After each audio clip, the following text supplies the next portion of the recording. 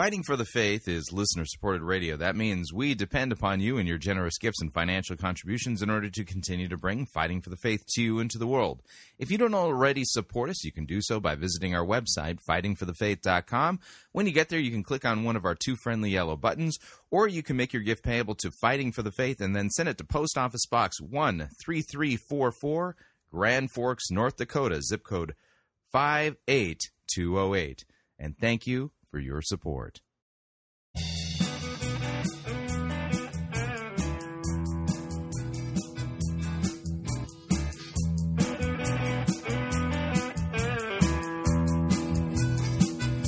It's time for another edition of Fighting for the Faith. Monday, March 21st, 2016.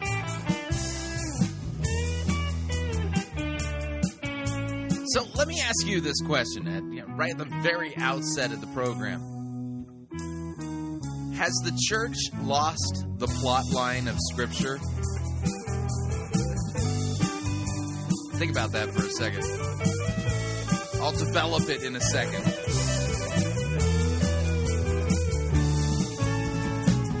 Thank you for tuning in. You're listening to Fighting for the Faith. My name is Chris Roseborough. I am your servant in Jesus Christ, and this is the program that dishes up a daily dose of biblical discernment, the goal of which, help you to think biblically, help you to think critically, and help you slow down, stop, open up your Bible, and compare what people are saying in the name of God to the Word of God. No shortage of crazy things being said out there.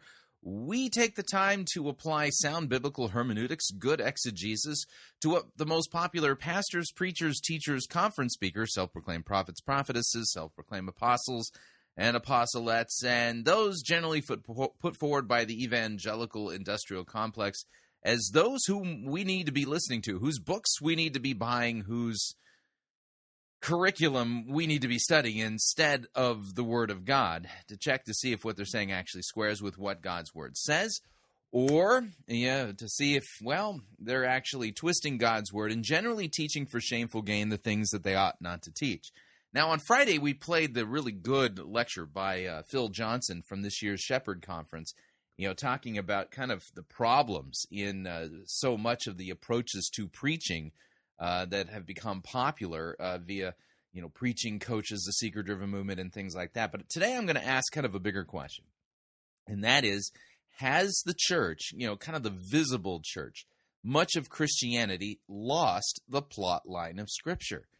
And, the reason I'm asking is because, what if I told you the Star Wars movies? Yeah, you're familiar with the Star Wars movies? We'll start with Episode 4, New Hope. The Episode 4, The New Hope, is about a girl named Dorothy. And Dorothy was whisked away in a tornado, and then the sharks, came into the tornado and were trying to eat her. But then the zombie apocalypse happened, and the sharks got eaten up by some strange turn of events.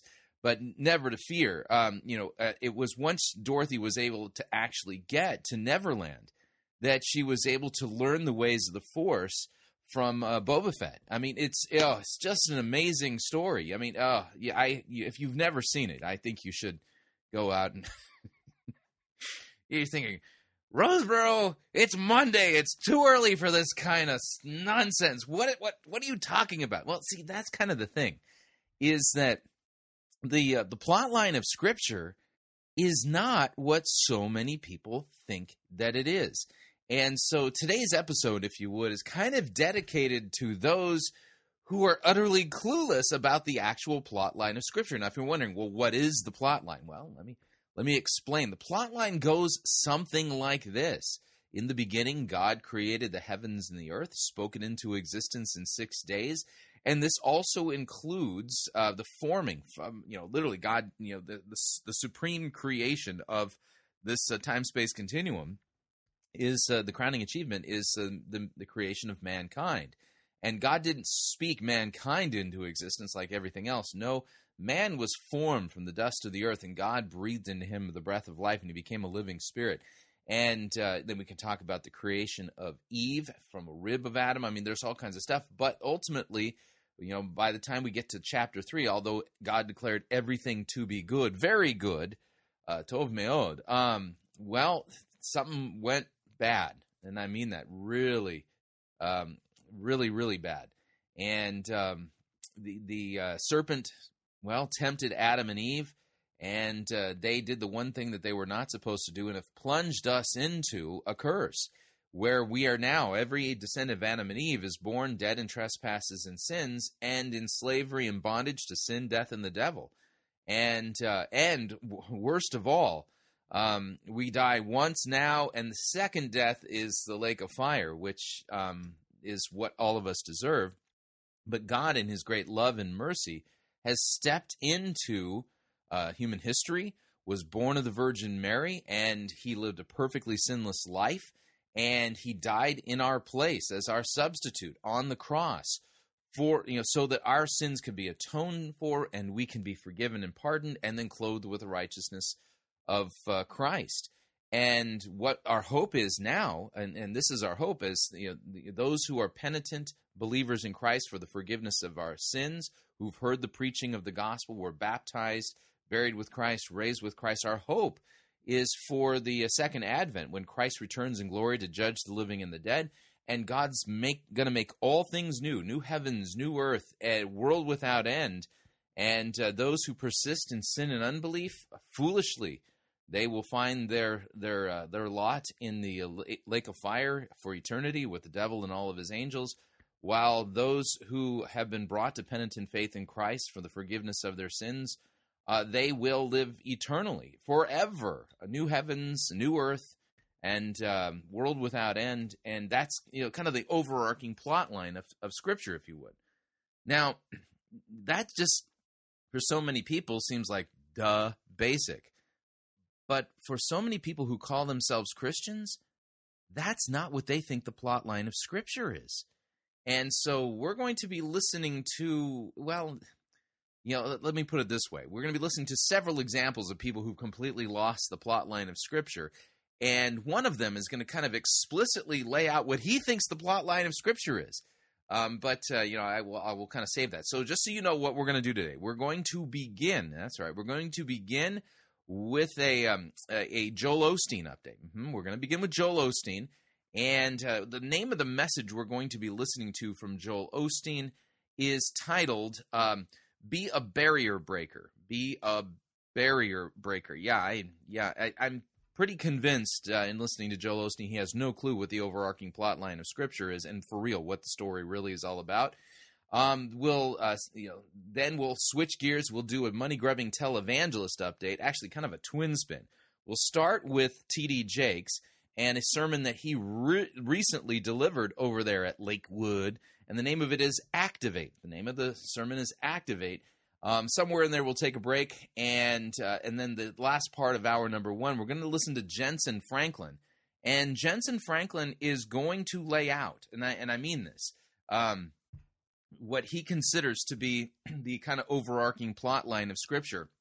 And when you hear Jentezen say this, the things that you're going to hear, it's going to, I think, create an aha moment. At least this is my hope, regarding what Joel Osteen was preaching, what T.D. Jakes is preaching. And then in hour number two, we're going to hit down to One Church L.A., and we're going to listen to Touré Roberts for about as long as I can stand him. I can't promise I'll get through this whole sermon today. And the name of the message we'll be listening to is titled "The Supercharged Life." Every example of today's episode, everything that we're playing on today's episode of Fighting for the Faith, every minister there has completely lost the plot line of Scripture, and I'm convinced is utterly clueless as to what the Bible actually teaches. But with that, we're going to need to get into our program proper, and since we're going to start with the Joel Osteen update, that requires us to do this. When I'm feeling lonely, sad as I can be, all by myself, an uncharted island in an endless sea. What makes me happy fills me up with glee. Those bones in my jaw that don't have a flaw, my shiny teeth and me. My shiny teeth that twinkle just like the stars in space. My shiny teeth that sparkle and beauty to my face. My shiny teeth that glisten just like the Christmas tree. You know they'll walk a mile just to see me smile. Woo! shiny teeth and me. That's right, shiny teeth and me, and that's our Joel Osteen update. Now, the message that we're going to listen to a portion of is titled, Be a Barrier Breaker. Be a Barrier Breaker, and here's Joel Osteen to explain. Here we go. Well, God bless you. It's a joy to come into your homes, and if you're ever in our area, please stop by and be a part of one of our services. I promise you, we'll make you feel right at home. I like to start with something funny, and I heard about this kindergarten teacher. She was teaching her students about self-esteem, and she said to the class, anyone that felt dumb, she asked them to stand up. She didn't think anybody'd stand. She'd make the point how no one is dumb. But about that time, little Johnny stood up. She thought, oh no, now what am I going to do? She said, now Johnny, do you really feel like you're dumb? He said, no ma'am, I just hate to see you standing there all by yourself. Say it like you mean it. This is my Bible. I am what it says I am. I have what it says I have. I can do what it says I can do. Today I will be taught the Word of God. No, really, you won't.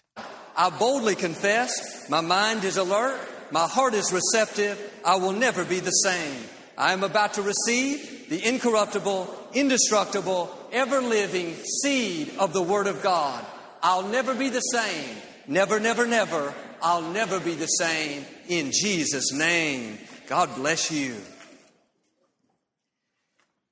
If you'd like to open your Bibles to 2 Chronicles chapter 29, you're welcome to. I'm going to quote a verse toward the end of the message, 2 Chronicles 29. Quote a verse towards the end of the message. So what does that tell you about whether or not this is going to be a quote-unquote biblical teaching that we're going to hear today? Or we'll put some scriptures on the screen as well. Don't forget, at 2 o'clock this afternoon, a great Spanish-speaking service. Love to have you back if you speak Spanish. 7 o'clock tonight, a young adult service. Pastor Nick and Summer, a couple thousand young people will be here. Love to have you. Wednesday night, a struggling minister, Pastor John Gray, will be ministering. And if you haven't heard John, he's one of a kind. Blessed to have him in Aventer with us. And then, of course, Friday night, 7 o'clock. Our good communion service. One last favor, I always ask, if you don't mind, please stay to the very end, just so we can keep the house of the Lord in order without me walking around. Thank you for doing that in advance. Yeah, we don't want on camera anyone walking out of the service. It might look like they're leaving in protest. I want to talk to you today about being a barrier breaker. Okay, just off the bat, without even hearing the rest of the sermon, is there any hope that this will be a biblical teaching? I mean, can you point me to the great passages of Scripture that talk about that important doctrine of being a barrier breaker? Now remember, our kind of overarching question for today is, has much of the visible church completely lost the plot line of Scripture? Being a barrier breaker, not sure what that is or where you're going to find it, but I'm pretty sure you ain't going to find it in Scripture. So often we let our environment, how we were raised, people's expectations of us set the limits for our life. We adapt. So is the story of Scripture all about how to basically remove the limits that people have put on you in life? Well, if the limits you're talking about are the demonic limits put on us by, well, the devil, you can talk about it in that way, but that's not what Joel Osteen's talking about.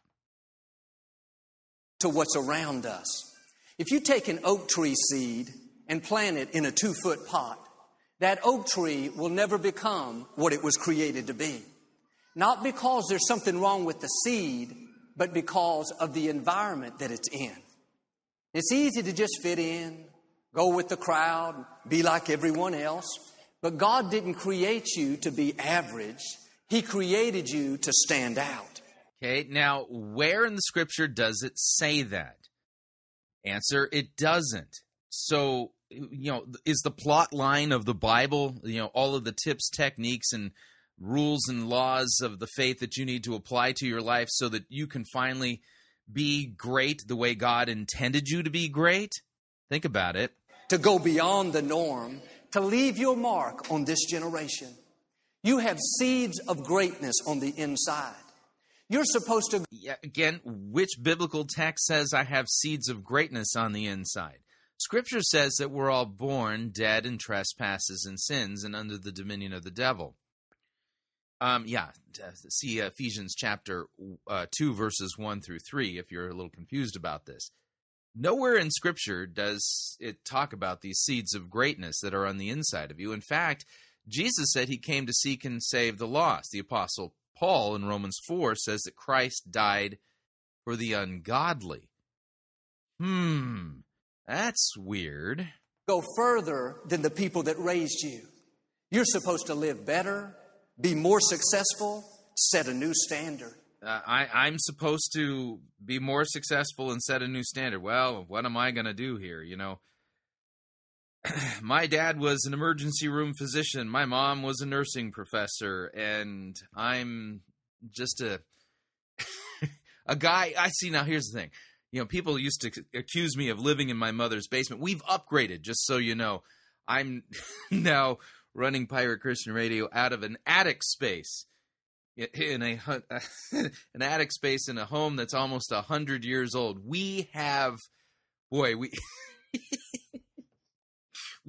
upgraded here. But see, the thing is, I mean, by the world standard, what I'm doing and what my parents did, I did not exceed them by the world standards. So apparently I'm really letting God down, not achieving, the potential that God made me for, things like that. Am I going to burn in hell for this? I mean, You may be in an environment where people have addictions, low self-esteem, depression, poverty. Low self-esteem, addictions, so we got drug users and alcoholics and with low self-esteem. Oh, no. What? You can't stop that. But here's the key.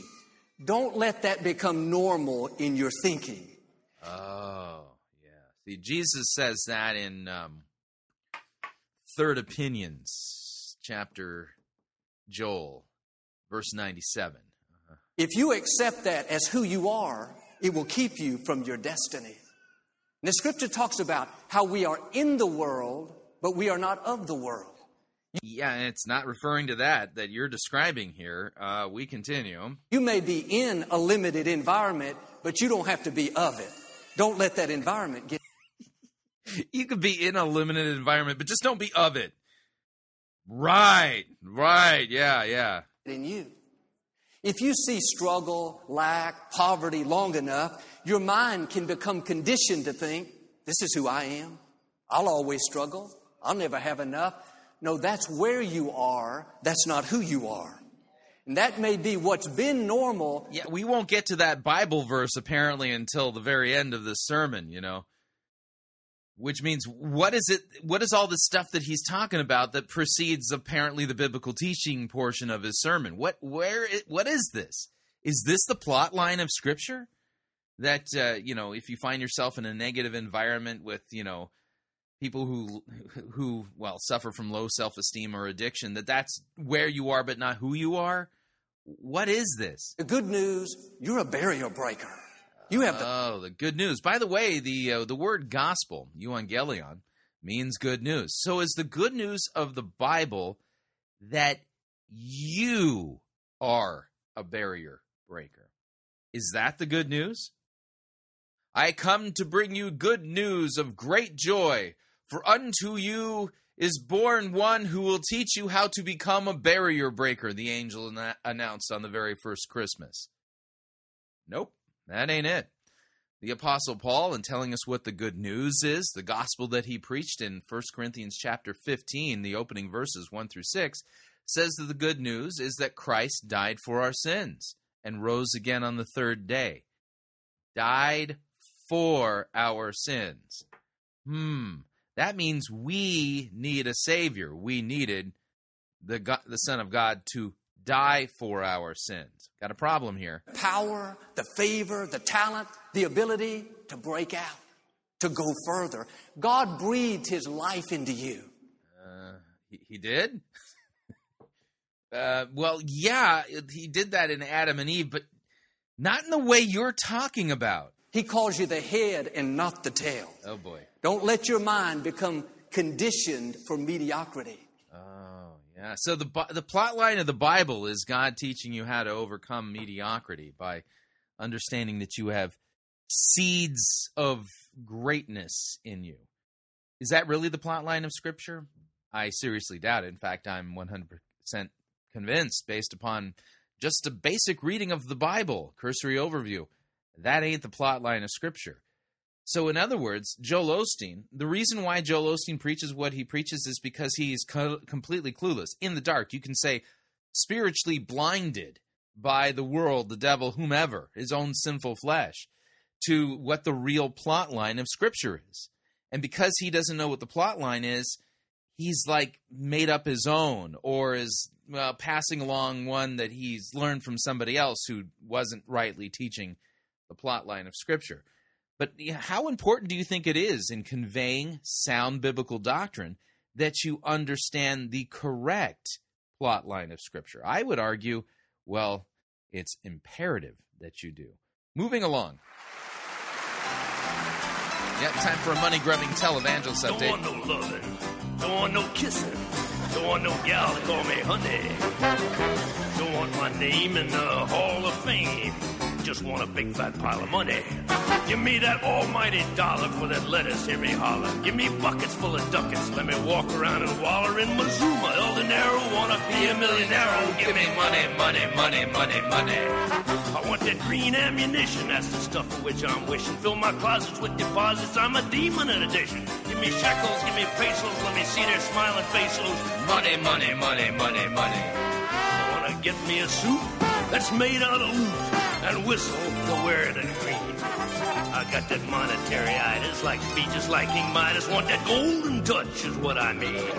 Give me that old double eagle. Want that tender that is legal and financially, substantially any sum I can inveigle. Want to live in regal splendor with that loving legal tender.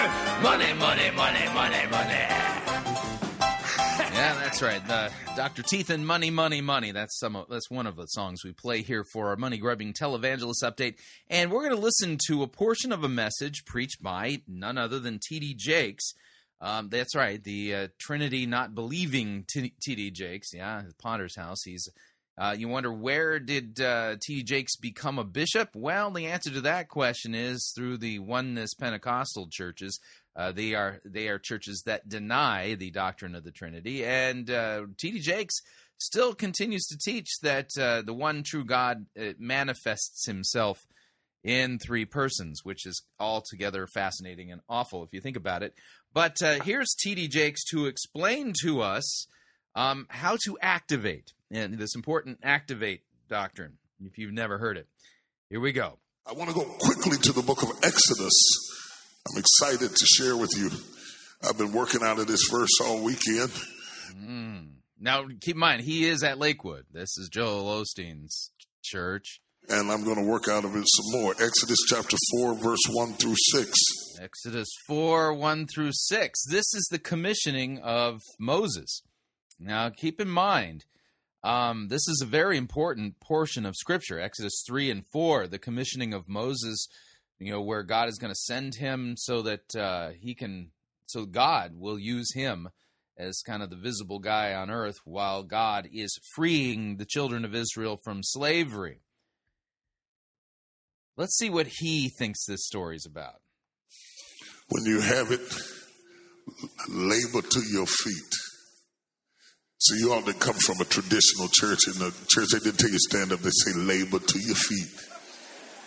And then when you sit down, on your way down, like you're going to California, so on your way down, amen, to your seat. Exodus chapter 4, verse 1 through 6. When you have it, say amen. If you're looking for it and you're seeing stuff like Ephesians, you're going in the wrong direction. Do a U-turn and go all the way back. You're a long ways off. Exodus chapter 4, verse 1 through 6. Let me take just a moment and thank you for your hospitality and your kindness and how wonderful it is to be here. I very seldom leave home on a Sunday morning. I'm addicted to being at the Potter's house, but you all make me feel so at home and so loved. I'm just grateful to God for your hospitality. Thank you so much. You keep loving me like this, I'm going to get me a trailer in Houston and move on down here. Amen. Amen. Give me a double wide. And Moses answered and said, but notice the text begins with, and Moses answered and said, which means we're coming into the story like partway through. Like we're way out of context. Yeah, if somebody's going to start a historical narrative, and this is a one-off sermon, they're going to start the story from a historical narrative like parachuting into like a snippet, like coming in, like rather than teaching a whole chapter like in the normal story, but they come in like towards the end of the chapter. You know, you really have no idea what's going on. That's almost 100% sign you're going to have God's word twisted and you ain't going to hear the truth. Behold, they will not believe me, nor hearken unto my voice, for they will say, the Lord hath not appeared unto thee. And the Lord said unto him, what is that in thine hand? Notice T.D. Jakes is quite the thespian. Right. And he said, a rod. And he said, cast it on the ground. And he cast it on the ground. It became a serpent. Yeah, quite a gifted thespian. Wow, he did that snake thing, like creepily easily. Wow. And Moses fled before it. And the Lord said unto Moses, put forth thine hand and take it by the tails. He put forth his hand and caught it, and it became a rod in his hand, that they may believe that the Lord, God of their fathers, the God of Abraham, the God of Isaac, and the God of Jacob hath appeared unto thee.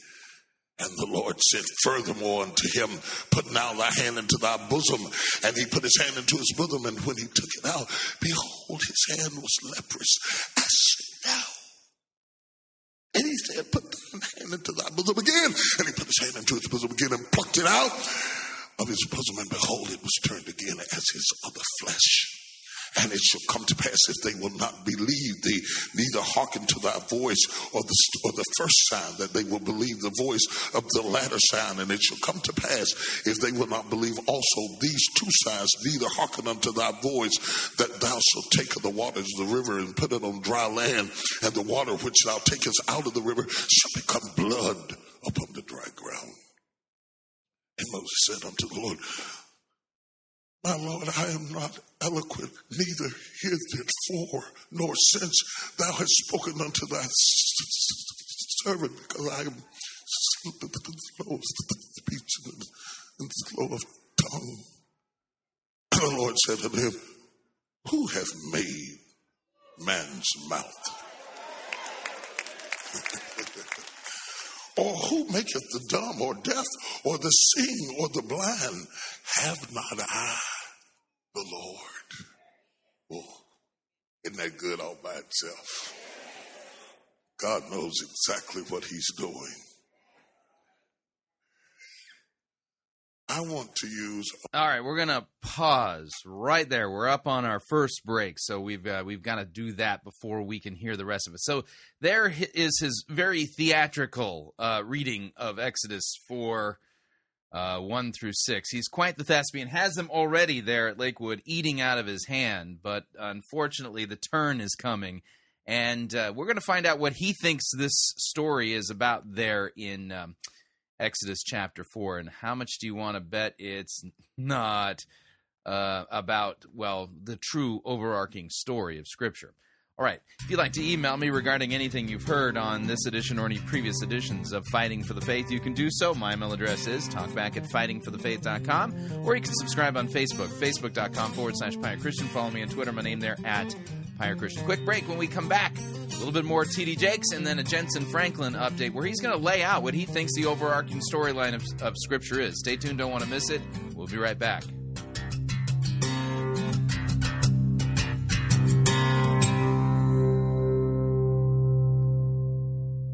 No itching ears are scratched here. You're listening to Fighting for the Faith. You're listening to Pirate Christian Radio. We'll be taking your false doctrine now.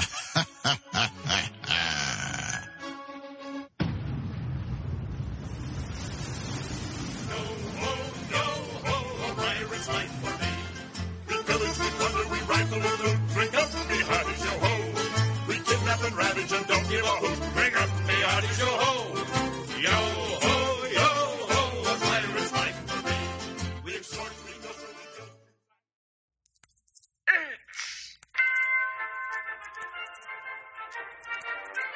Max Holliday's Birdcage Theater presents Church Day Soleil.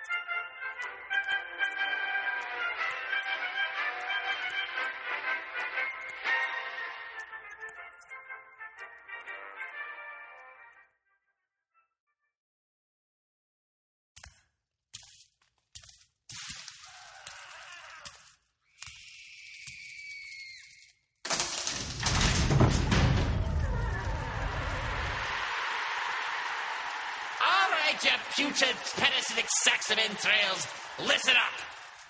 I've got some good news and I've got some bad news, straight from the top. I'm sorry, I mean bottom. What's the news from the boss? The good news, gentlemen, is that our soul quotas are up by about 50% this year alone. The bad news is that we have to try harder.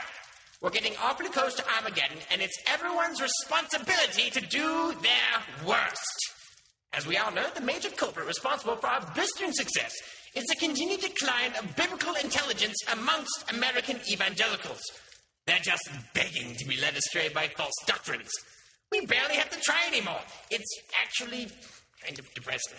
Do you all remember how successful General Abraxas was with his Sun Stand Still scheme? Yes! We would never have gotten away with a teaching like that 20 years ago. Yet, thanks to how mind-numbingly illiterate people have become with their Bibles, it worked like a miracle. Miracles? Heresy! My fellow miscreants, I apologize. Slip of the forked tongue. Now, where was I? Yes. So now our orders are to come up with the dumbest, the lamest, and most ludicrous teachings to throw at these dullards and see what sticks. Anyone got any suggestions? We could sell indulgences so that people could get time off of purgatory. That's too 13th century, Agrit. If you had spent even the slightest amount of effort in your demonic studies instead of trying to reinvent the selfie, you might have known that little historical factoid. Anyone else? How about praying to dead saints? Done it. Women could be pastors? No. Pastrix is already in the dictionary. We can chalk that up as a victory. Maybe we should tell everyone that they're still under the Mosaic law, and that they must obey kosher laws, and that they must not celebrate Christmas and be Touré observant. Too Jewish. Come on, you worthless maggots.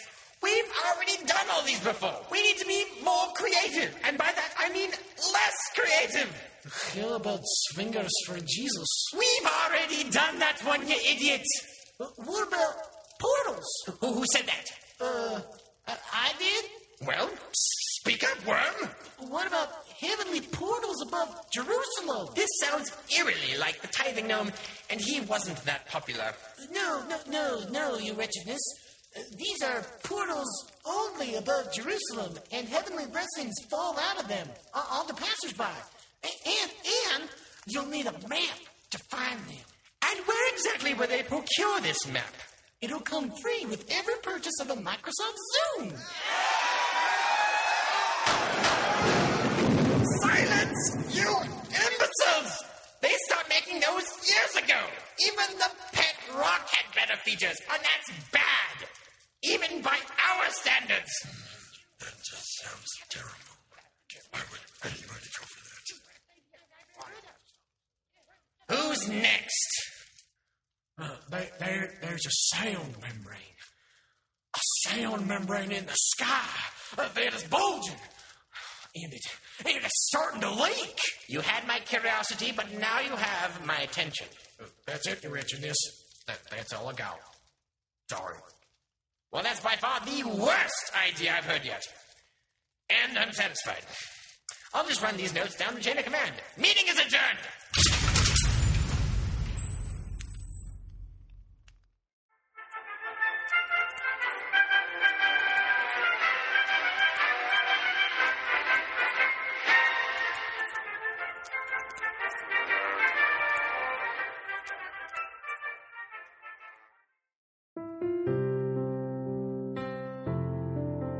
This is Dr. Curtis Lyons. I am the presiding pastor of the American Association of Lutheran Churches.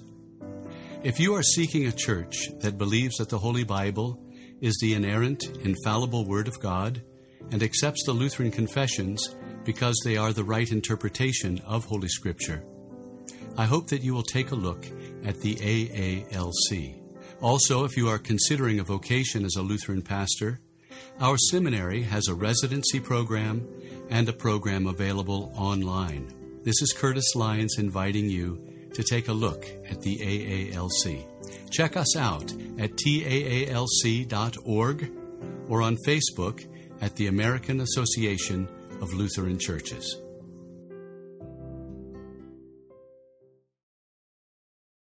Hi, Chris Roseborough here to talk about our longtime featured advertiser, Cheapo Air. Doesn't matter if you're traveling for business reasons or for pleasure.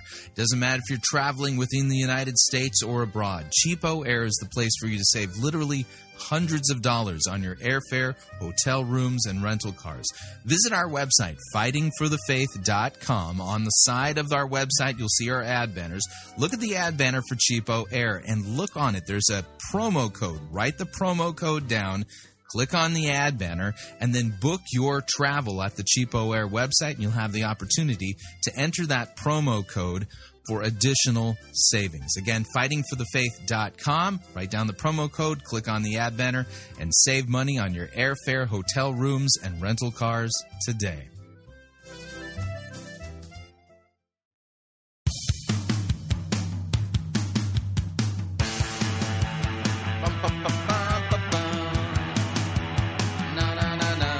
All right, we're back.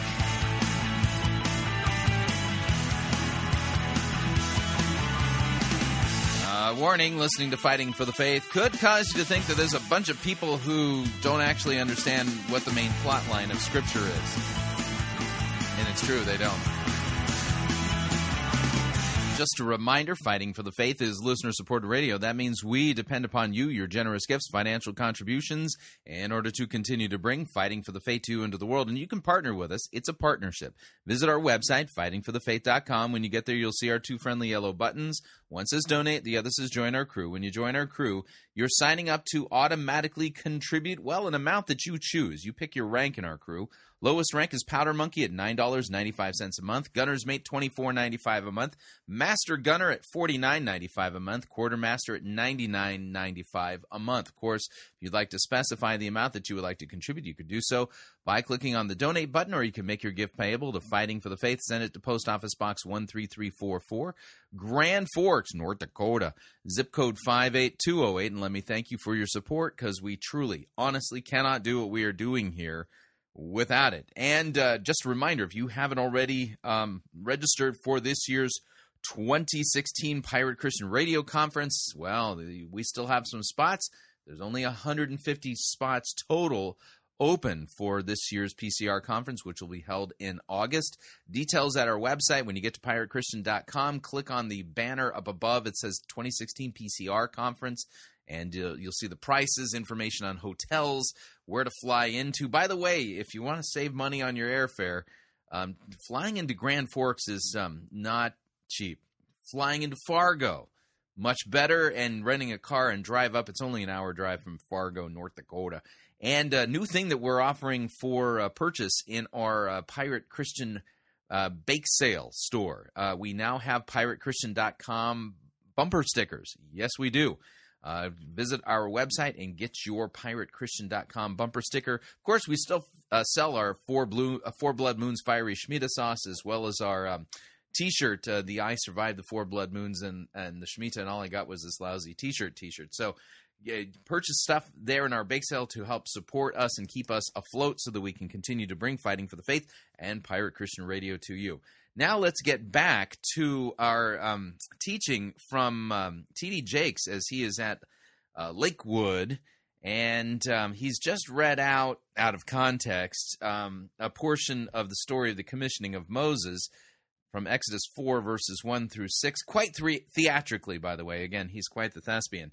And now he's going to apparently explain to us what this text really is about, what it is that God is revealing here for us. Here we go. A one-word subject. It is what I believe that God wants to do in your life. It is the reason that I'm here. It is the reason that you have been through tests and trials. It is the reason that many of you have been hidden for such a time as this. What? Many of us have been hidden for such a time as this? Who knew? Wow. I mean, history's been waiting for some of us to show up. Wow. Boy, some of us are really important. Probably not me, but some of us. I mean, listen to this. I mean, clearly, history's, I've been waiting for us to show. God, I mean, is now ready to finally reveal you to the world. I believe that this is your destiny year. Oh, yeah, it's my destiny year. Yeah, I'm really into density, yeah. This is a moment in your life that God is about to activate. Demonic cackle there. Wow, okay, so who knew the story of the commissioning of Moses really isn't about God freeing the children of Israel from slavery? No. Yeah, the whole reason why God had Moses pen that portion of Scripture is so that when you finally heard T.D. Jakes teach on this, you realized that it was now time for you in your destiny to come to a head and for you to experience your destiny moment. Wow. What has been hidden heretofore, he is about to act. Somebody say activate. Somebody say activate. Oh, yeah, they're just eating this stuff up. Oh, is it me? Is it me? Am I fine? I might as well be the Messiah, you know? God is about to activate those things that have been hidden in your life. One more time, shout it, activate. Spirit of the living God, fall fresh while I preach the word without... Yeah, I'm sorry. The Holy Spirit will have nothing whatsoever to do with your twisting of the Scripture. The Bible's about Jesus. Yeah, see, that's kind of the thing. Even in the Old Testament, Christ is there in types and shadows, prefiguring the one who finally would arrive and, activate our salvation by dying on the cross for our sins. Weird to talk about it like that. But see, here's the thing is that, like I said, it is all about Jesus. Jesus said to the Jews, you diligently search the Scriptures because you think that in them you have life. Yet they are the very Scriptures that testify about me. And you refuse to come to me that you might have life. Then there's T.D. Jakes basically saying, no. The Scriptures testify about you and your destiny. Oh, no, they don't. I don't think T.D. Jakes even begins to understand the overarching plot line of Scripture, which means that all of those movies he's putting out there, those so-called Christian movies, because he doesn't understand what the overarching plot line of Scripture is, all of those movies ain't Christian, and they ain't actually pointing anybody to anything that's even remotely true about the Scriptures. I can do nothing. I am impotent without you. Incompetent. I have no ability. I am slow of speech and of wit and mind and nothing without you speaking. Yeah, so Moses is a metaphor for you. This place, great God, that you are. Until everything that is hidden is revealed and everything that is bound is loosed and everybody that is captive is set free, until we sing your praises with fresh lips because we know what you have done in our lives. Have your way, great God that you are. In the mighty name of Jesus we pray. Somebody who loves him, shout amen. You may be seated in the presence of the Lord. Yeah. I'm sorry, But the stage there at Lakewood is far from the burning bush. You don't have to get up no more till you get ready to leave. Yeah, why would God's special manifest presence and anointing fall in a place where his word is being mangled and Christ is not being exalted? But you are. The year was 1965. I was a little boy sitting in the back of the car, and my mother was driving. So he immediately launches into a story about him. Well, to be expected, for sure. Just come from speaking at her sorority. She was a Delta. She was a public speaker, very eloquent of speech and very intelligent and quite articulate. And we were riding back home when I said to her, right now, they come to hear you speak, and they call me Miss Jake's son. But before it's over, they will call me to speak, and they will call you Tom Jake's mother.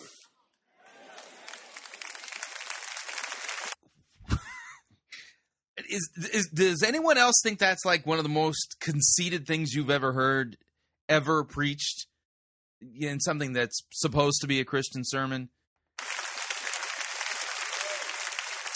And right after this prophetic utterance, I went right back to being a little devil again, that was my job and my calling. But for that one moment, I caught a glimpse. I caught a glimpse of my destiny. Really? Yeah. Wow. Yeah, it's funny. I don't think you quite grasp just how your destiny fits into history. You're like one of the key pillars of the great apostasy, and you're leading people away from Christ rather than to him. Weird. I am convinced that life is not about hours or days or weeks or months or years. You might be 80 years old, but you don't remember 80 years, weeks, months. All life is a collection of moments, memories, moments. We don't really absorb time. We absorb moments.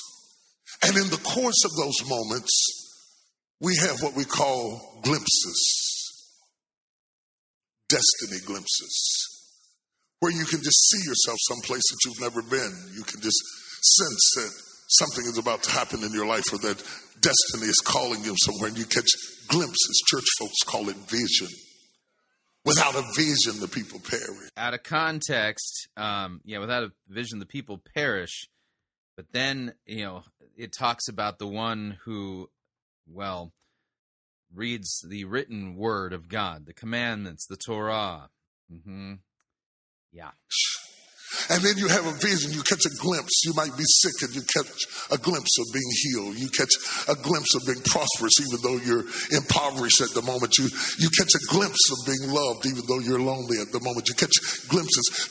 These are lifelines that God sends us to give us the fortitude and the latitude and the tenacity to survive where we are. Just glimpses. Little lines of hope, little rays of light that promise us that where we are is not where we're going, that someday God is going to do something amazing in your life. He feeds you with glimpses. Really, where in the Bible does it talk about God feeds you with glimpses so that you can, see where he's taking you regarding the greatness of your life or in your life or whatever?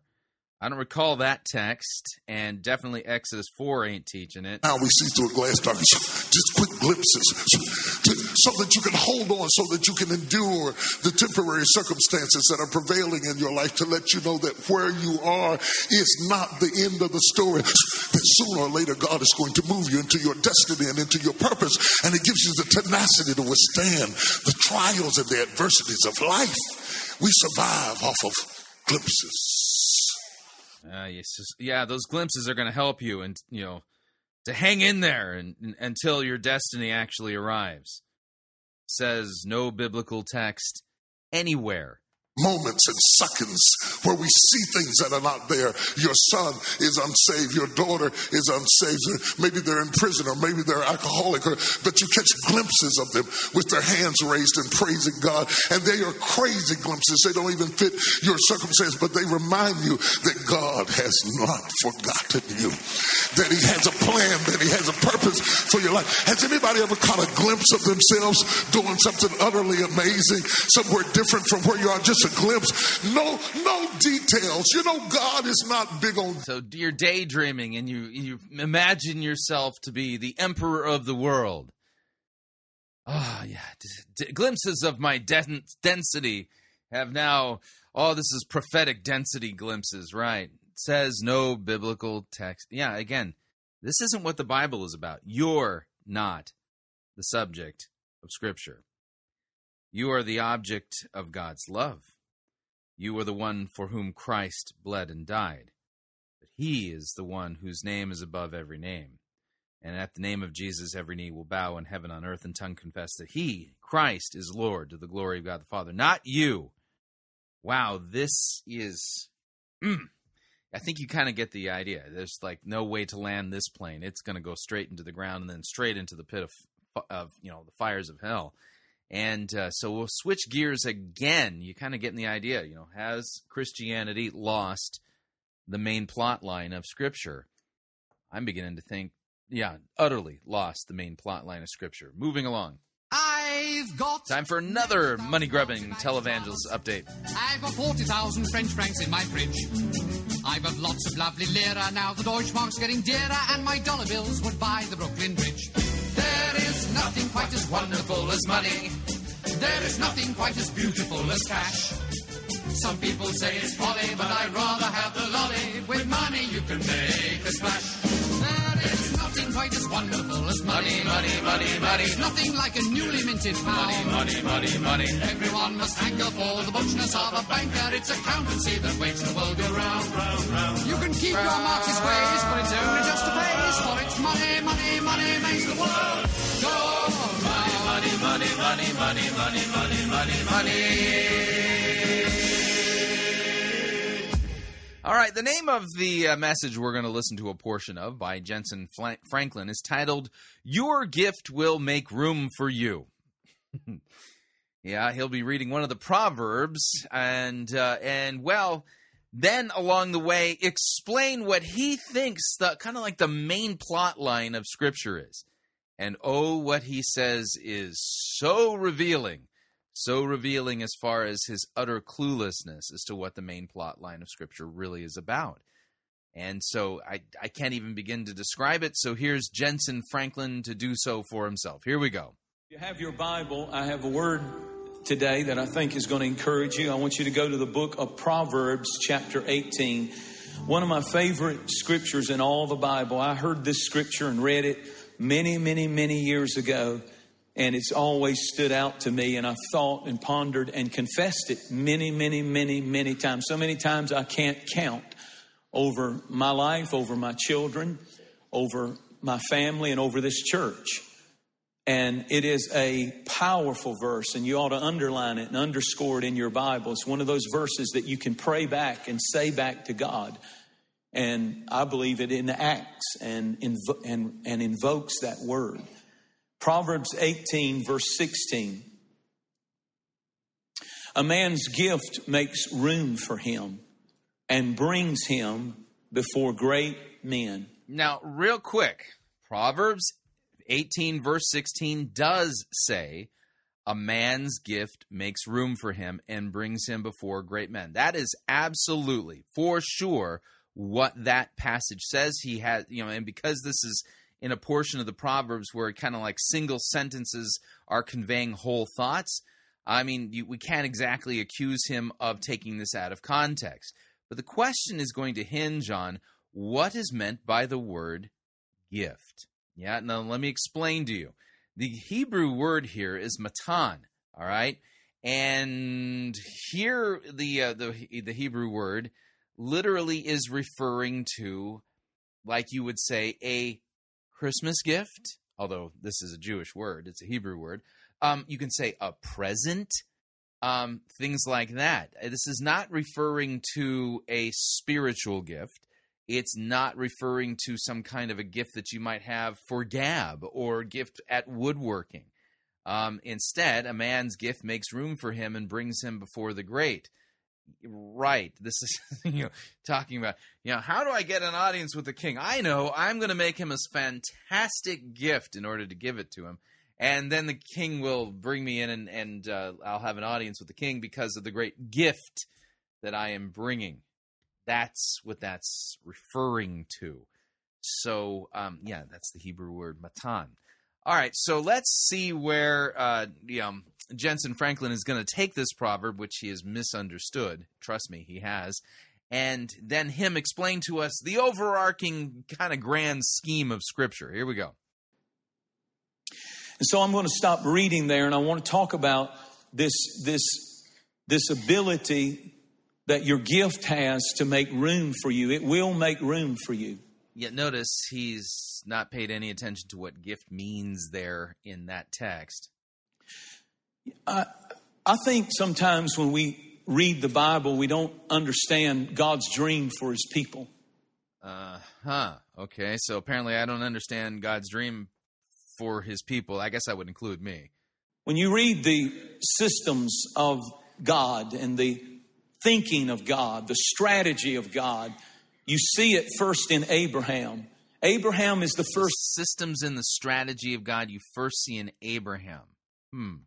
Major person that God says, I'm going to use my strategy and I'm going to use my system to produce a mighty man that will produce a mighty nation.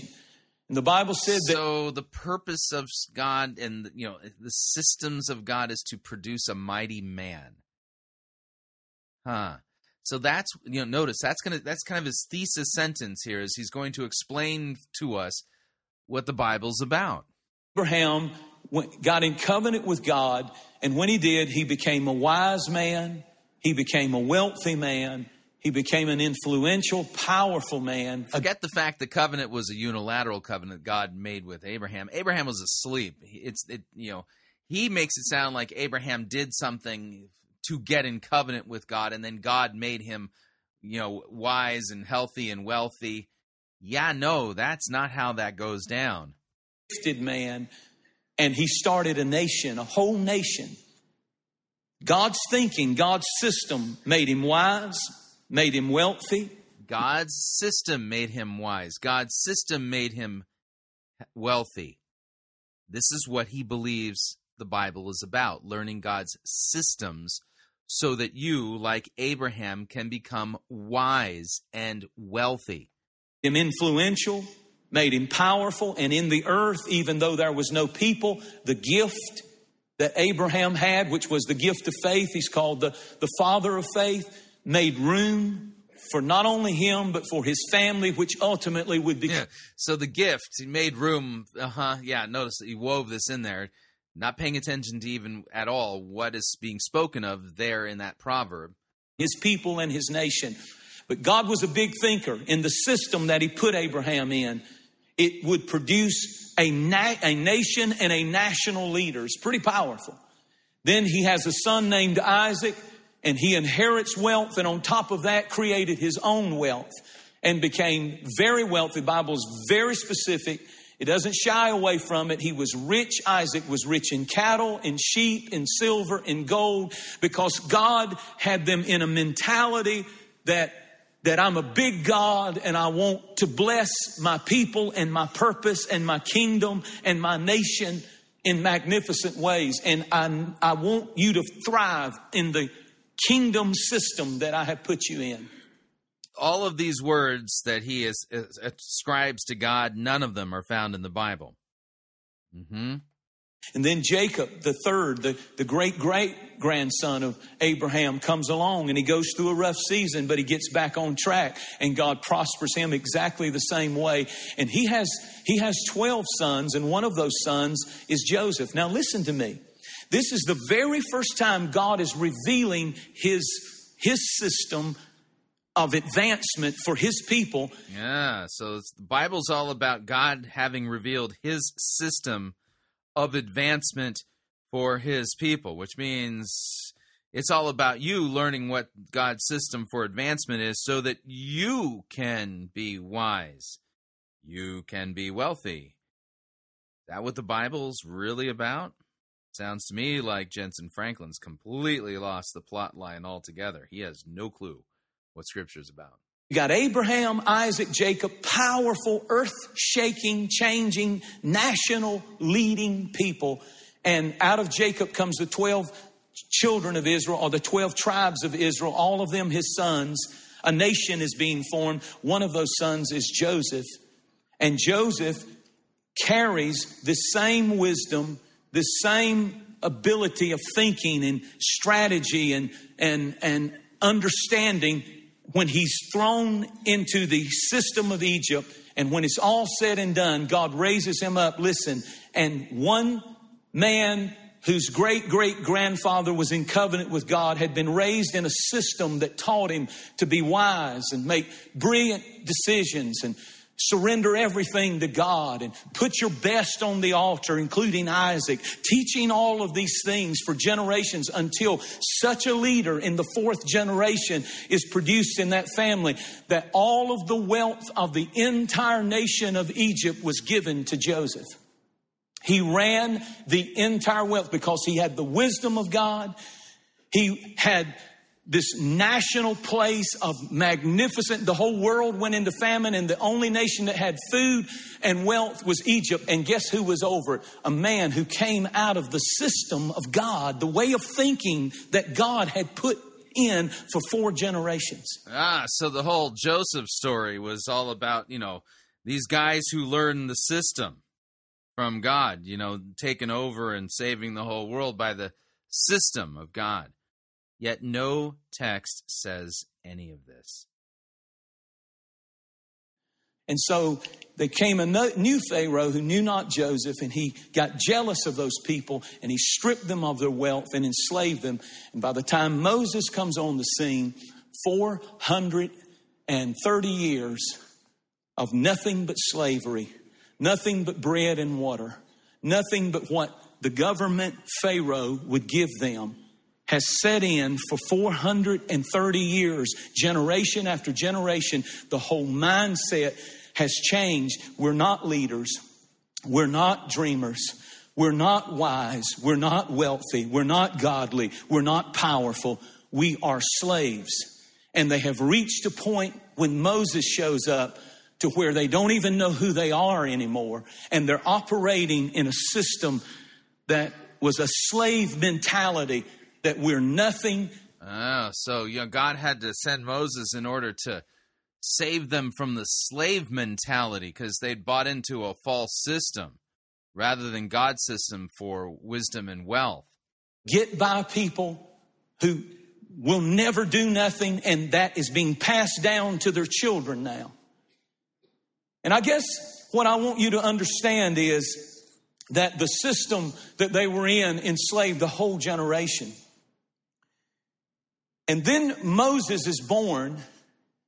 And when he's born, his mother sees something in him. She says, this is a goodly child, meaning there's more to it than he's just a cute baby.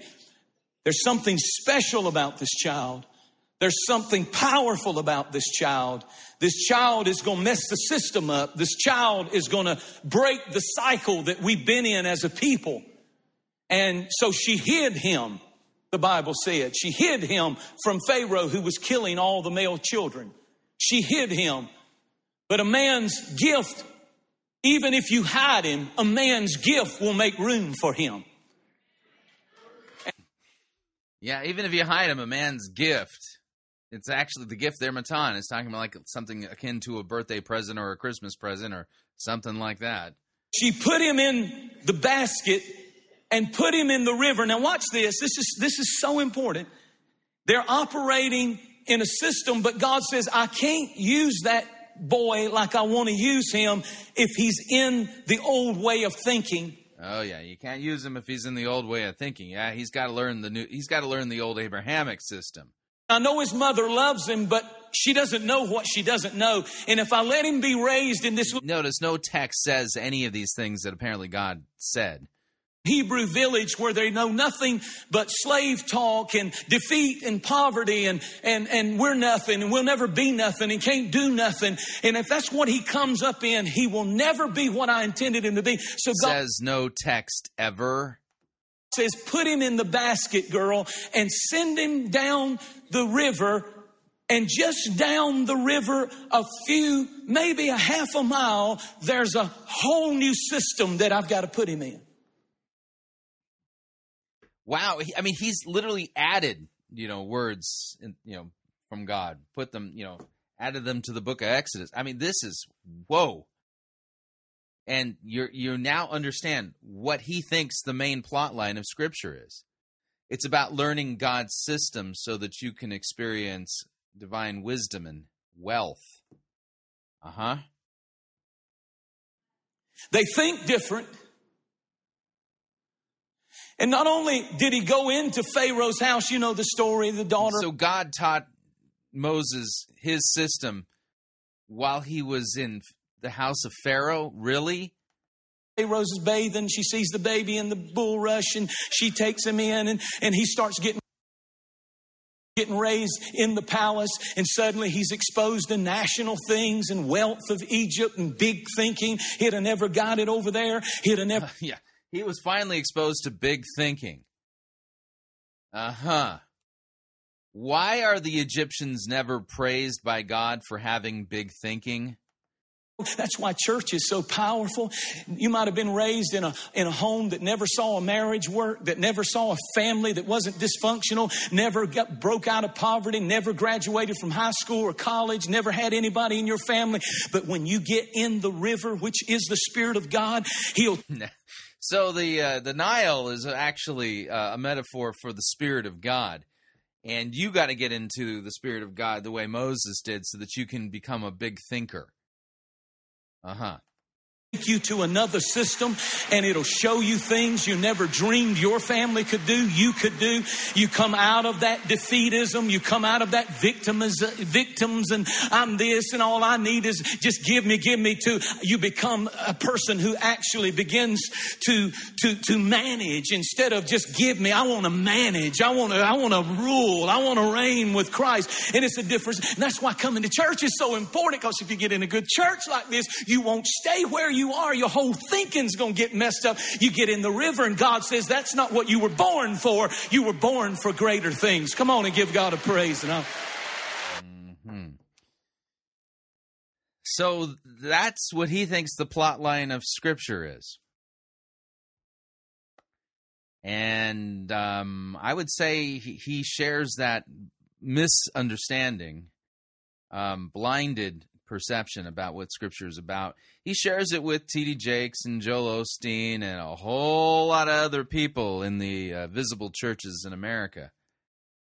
And the one thing is certain, every single one of these guys, including Jentezen Franklin, utterly clueless about what Scripture really is about. All right, we're up on our second break. If you'd like to email me regarding anything you've heard on this edition or any previous editions of Fighting for the Faith, you can do so. My email address is talkback@fightingforthefaith.com, or you can subscribe on Facebook, facebook.com/Pirate Christian. Follow me on Twitter. My name there @Pirate Christian. Quick break. When we come back, we're going to head to Los Angeles, and we're going to learn about the Supercharged life from Touré Roberts. Stay tuned. Don't want to miss it. We'll be right back.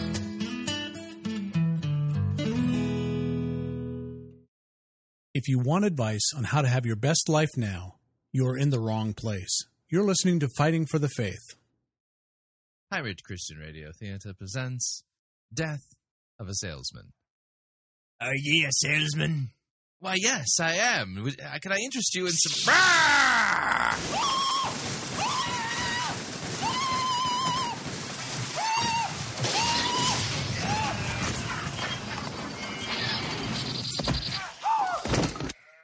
You're listening to Pirate Christian Radio. Hi, Chris Roseborough here to talk about our longtime featured advertiser, Cheapo Air. Doesn't matter if you're traveling for business reasons or for pleasure.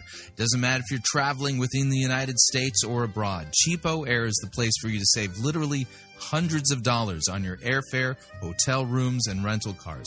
Visit our website, fightingforthefaith.com. On the side of our website, you'll see our ad banners. Look at the ad banner for Cheapo Air and look on it. There's a promo code. Write the promo code down. Click on the ad banner and then book your travel at the Cheapo Air website, and you'll have the opportunity to enter that promo code for additional savings. Again, fightingforthefaith.com. Write down the promo code, click on the ad banner, and save money on your airfare, hotel rooms, and rental cars today.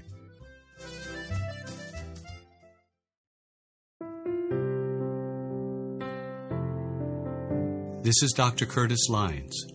I am the presiding pastor of the American Association of Lutheran Churches. If you are seeking a church that believes that the Holy Bible is the inerrant, infallible Word of God and accepts the Lutheran confessions because they are the right interpretation of Holy Scripture, I hope that you will take a look at the AALC. Also, if you are considering a vocation as a Lutheran pastor, our seminary has a residency program and a program available online. This is Curtis Lyons inviting you to take a look at the AALC. Check us out at taalc.org or on Facebook at the American Association of Lutheran Churches.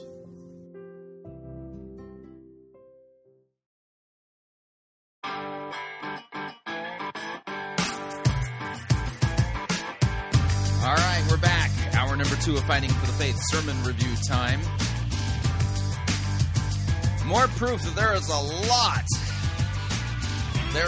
lot of pastors out there, megachurch leaders, vision casting types, televangelists. They do not know what the overarching story of the Bible is. They've lost the plot line.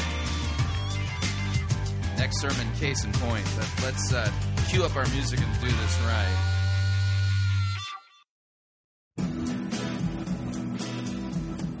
Hey, ho!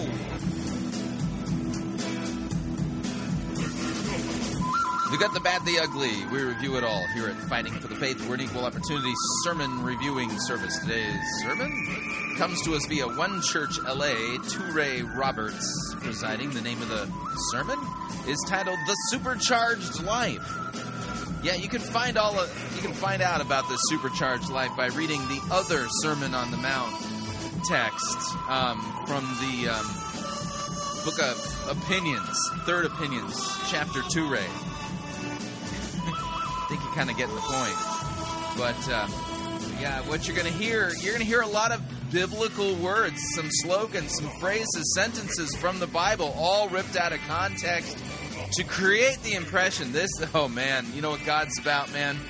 God's about you really being uber successful. Yeah.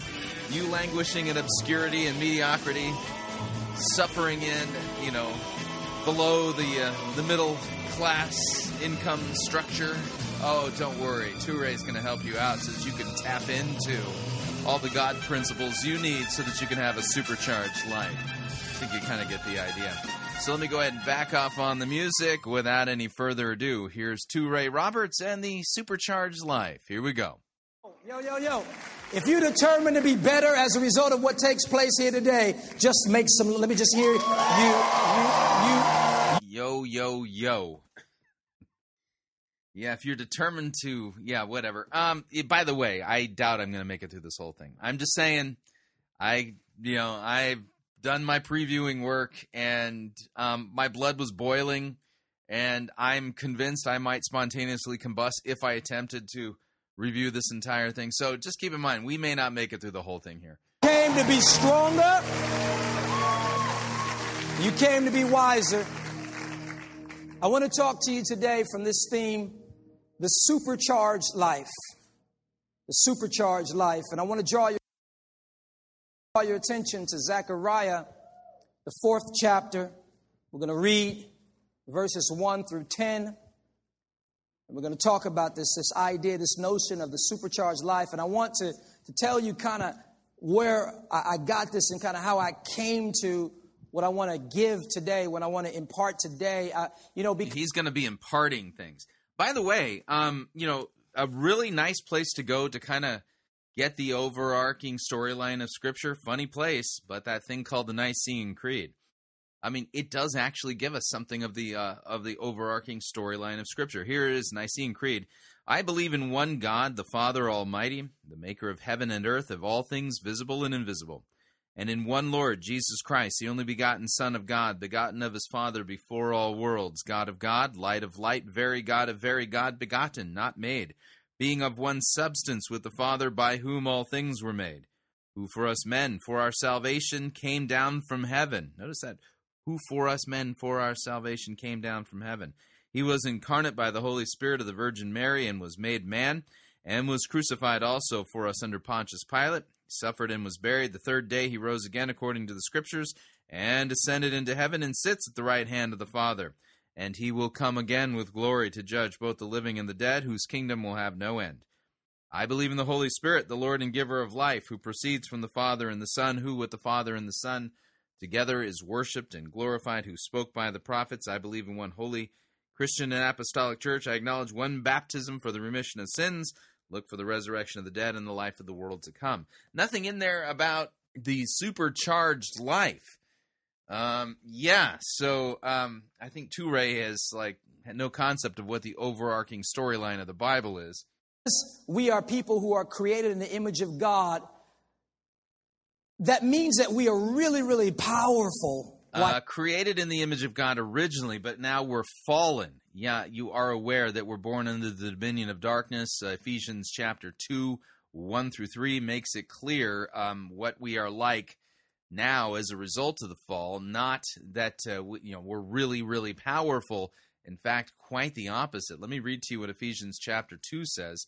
Ephesians 2 verses 1 through 3. And you Christians in Ephesus, before you were Christians, this is what's being referred to here. You were dead in trespasses and sins, in which you once walked, following the course of this world, following the prince of the power of the air, the spirit that is now at work in the sons of disobedience, among whom we all once lived in the passions of our flesh, carrying out the desires of the body and the mind, and we were by nature children of wrath, like the rest of mankind. So Touré here talking about, we were made in the image of God, that means we're powerful. You are aware that the image of God was blown out by sin, and now we're dead in trespasses and sins by nature, objects of God's wrath. Doesn't sound powerful to me. Sounds sinful. Is without God. Now follow me. Because we were created in the image of God, we have ability and capability and power, creative ability that makes us really, really powerful even without God. Says no passage anywhere. And it puts us in a very tricky situation at times because there's a lot that we can do with the appearance of us being able to do it without God's help. What? Come on, religious people, don't stone me just yet. I'm going somewhere. There's some things that we can do in our own strength, right? Hello. Right, I can brush my teeth, go to the gym, make a ham sandwich, stuff like that. Yeah, there's a few things I can do. And we just get up and do it. We don't pray about it. We don't seek anything. We just do it, especially when we're gifted and talented. Do I have any gifted and talented people in here right now? When you're gifted and talented, it just works. Boom. You know what I mean? You just wake up and it works, right? Like if you can sing, you just get up and you boom. Yeah, I can't. It would be like a cursing to you, not a blessing. You follow what I'm saying? But some people, if you can sing, you just get up, boom, and you sing, and it's all good. If you can dance, some music come on and boom, and you're into something, and people are trying to figure out how you did that. If you write, whatever it is that you do it naturally, and you're amazing at it. And the truth of the matter is, even if you didn't invite God into the process of it, you would still be pretty good at it.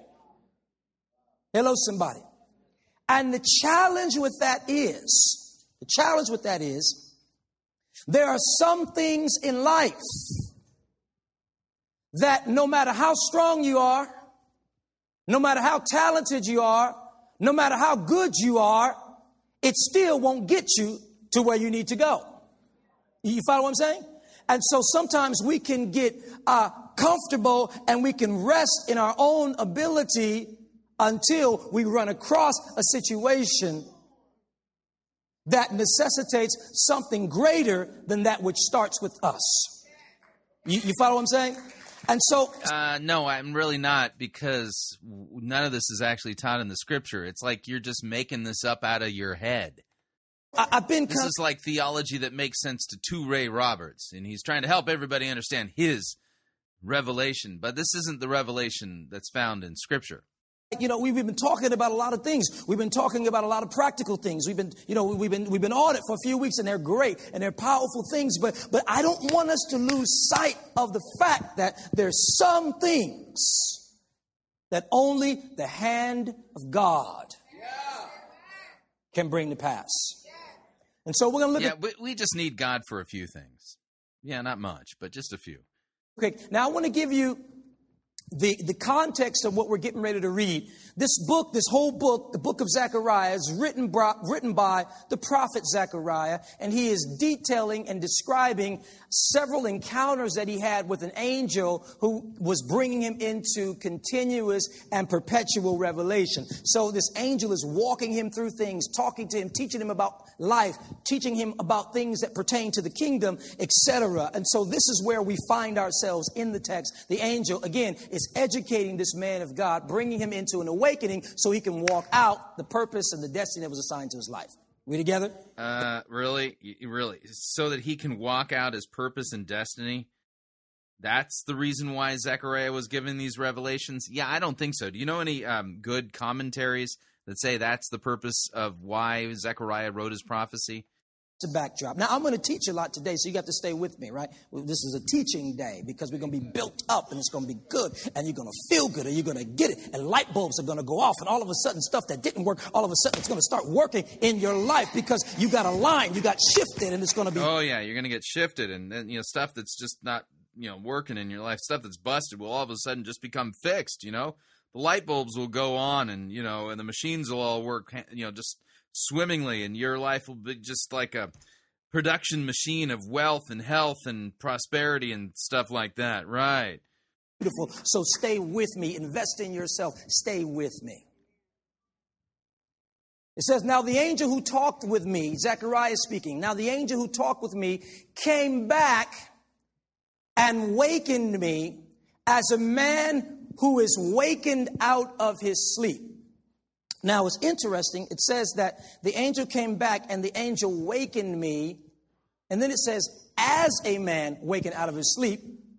He didn't say he was asleep. He was like he was asleep, but he wasn't asleep. He was awake, but not awake. So the angel is teaching him, and he's getting ready to take him to another level of insight and understanding. And as he engages him to give him that revelation, he has to wake him out of sleep, because what I've learned is that to be awake on one level is sleep for the next level. What? This is nonsense. I'm trying to get about 2 or 3 people to catch what I'm saying. To be awake on one level is like sleep for the next level. Oh, yeah. That's profound right there, yeah. Angel has been teaching him, and he's been enlightening him, and he's been showing him things and all that kind of stuff, and everything's going well. But when he's getting ready to take him to another level, and we're going to see he's getting ready to align him for his destiny, it was almost like he was asleep. Yeah, see, when you're going to be aligned for your destiny thingy, it's going to be like sleep, right? Yeah. Uh-huh. Tell your neighbor, stay awake. Stay awake. Stay awake. Stay awake. Now, the angel who talked with me, came back, awakened me as a man. I like to just keep it going. I'm sorry. As a man who was wakened out of his sleep. As a man. He wasn't asleep, but he was like he was asleep. And he said to me, watch this. He says to me, what do you see? So the angel comes to him and wakes him out of the state of consciousness that he was in. Which is like sleep, but not sleep, right? He's acting like, he's about ready to drop the bomb of that'll blow your mind, Everyone's going, we could taste something yummy coming here. This is scubalon. Yeah, this is nonsense. You see, I'm so tempted. If you know me, I'm tempted. I'm tempted. Sometimes An old revelation will keep us in an outdated consciousness.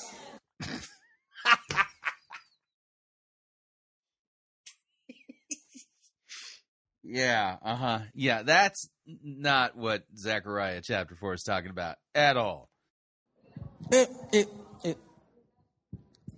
Sometimes God will have spoken something to us, and it was powerful and fresh when He spoke it.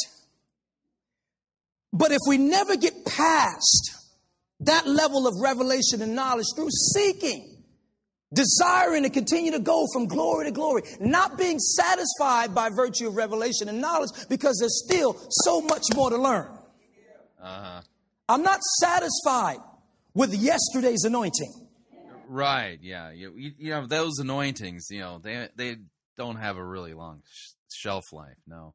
You might, in fact, you might want to check, like, the expiration date on your anointing. I mean, if you got that anointing and that revelation, you know, maybe month and a half ago, ooh, yeah, that's a pretty stale anointing. Yeah, you need some fresh anointing, fresh revelation. And that's weird because Zechariah 4 doesn't say anything about that. Let's take a look at the text to see if we can figure out what's going on. Zechariah 4:1, the angel who talked with me came again, woke me like a man who is wakened out of his sleep. And he said to me, "What do you see?" I said, "Well, I see, and behold, a lampstand, all of gold, with a bowl on top of it, 7 lamps on it, 7 lips on each of the lamps that are on the top of it. And there are 2 olive trees by it, one on the right of the bowl and the other on its left. And I said to the angel who talked with me, 'What are these, my Lord?' Then the angel who talked with me answered and said to me, 'Do you not know what these are?' I said, 'No, my Lord.' Then he said to me, 'This is the word of the Lord to Zerubbabel. Not by might nor by power, but by my Spirit, says the Lord of hosts. Who are you, O great mountain? Before Zerubbabel you shall become a plain, and he shall bring forward the top stone amid shouts of grace, grace to it.' Then the word of the Lord came to me, saying, 'The hands of Zerubbabel have laid the foundation of this house. His hands shall also complete it. Then you will know that the Lord of hosts has sent me to you. For whoever has despised the day of small things shall rejoice, and shall see the plumb line in the hand of Zerubbabel. These 7 are the eyes of the Lord, which range through the whole earth.' Then I said to him, 'What are these 2 olive trees on the right and on the left of the lampstand?' And a second time I answered and said to him, 'What are these 2 branches of the olive trees which are beside the 2 golden pipes from which the golden oil is poured out?' And he said to me, 'Do you not know what these are?' I said, 'No, my Lord.' Then he said, 'These are the 2 anointed ones who stand by the Lord of the whole earth.'" So, yeah, this is a pretty complex section of Scripture, and many of the meanings here are shrouded in imagery, symbolic imagery, and it's going to be difficult to unpack what this is by any good exegete, and I'm not even going to attempt it at this point as far as unpacking all of the symbols here. But Touré here has gone to a very, very difficult text, not so that he can unpack what the symbols all mean, no, so that he can engage in nonsense. That's what he's doing, making it look like he's so prophetically profound when he's anything but. We continue. I'm not satisfied with yesterday's revelation, because yesterday's revelation was for... Yeah, that's funny. Zechariah 4 doesn't say anything about that. I need more. I'm grateful, but Paul put it this way: I forget those things that are... Yeah, again, Paul's saying forgetting what is behind and pressing on towards what is ahead. Paul wasn't talking about forgetting old, stale revelations and anointings and looking forward to new, fresh anointings. Wow. And I reach forward to those things that are ahead. So he wakes him up, and then he says to him, "What do you see?"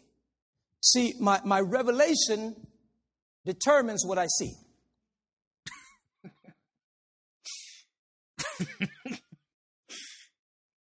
Oh, man. Yeah. Boy, this is bad. I mean, really bad. My consciousness determines what I see. That's why you can have many people in one room and they be seeing different things based on the level that they're on. This is just nonsense. So the first thing he asks him when he wakes him up is he says, what do you see? Because Revelation is about seeing how I perceive. And Zechariah replies, so the angel says, what do you see? Zechariah says, so I said, I am looking. I thought this was kind of interesting. He says, what do you see? He doesn't tell him what he sees right away. He starts off by saying, I'm looking.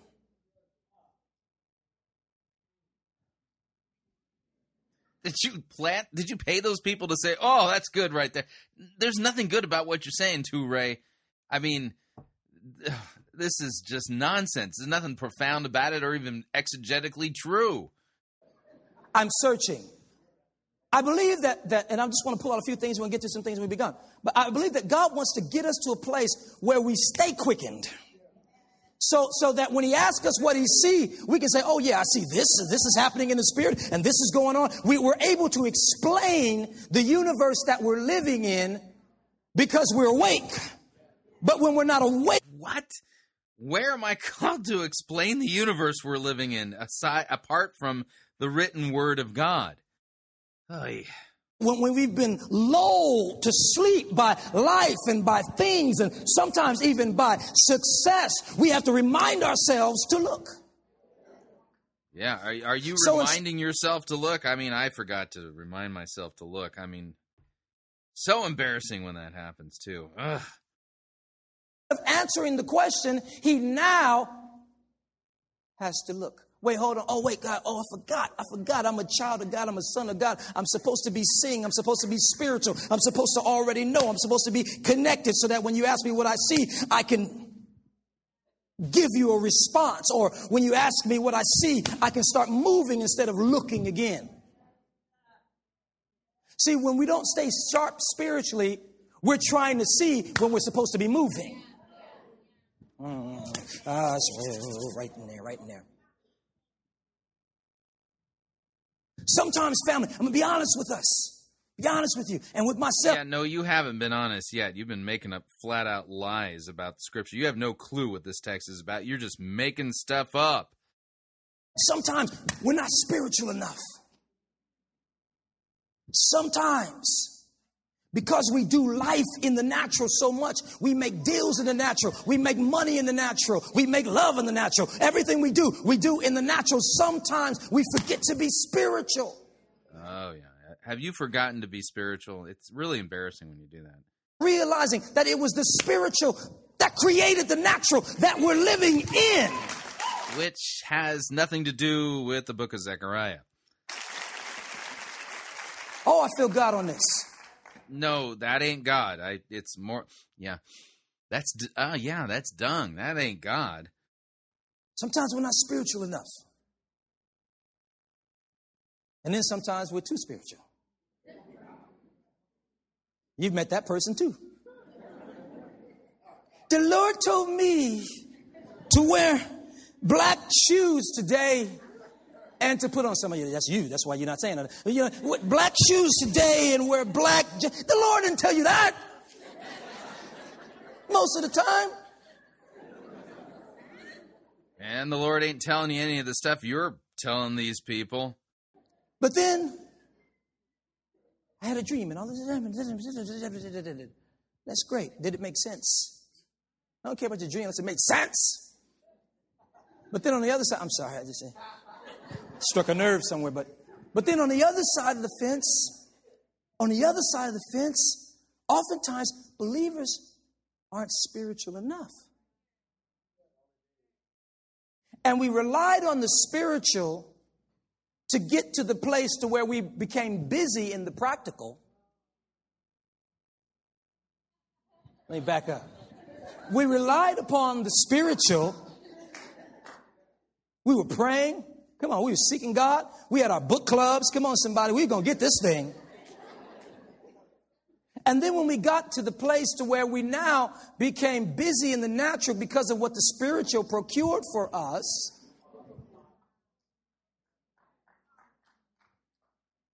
we're no longer spiritual. So anyway, so he asked him, he says, what do you see? Zechariah says, hold up, I'm looking.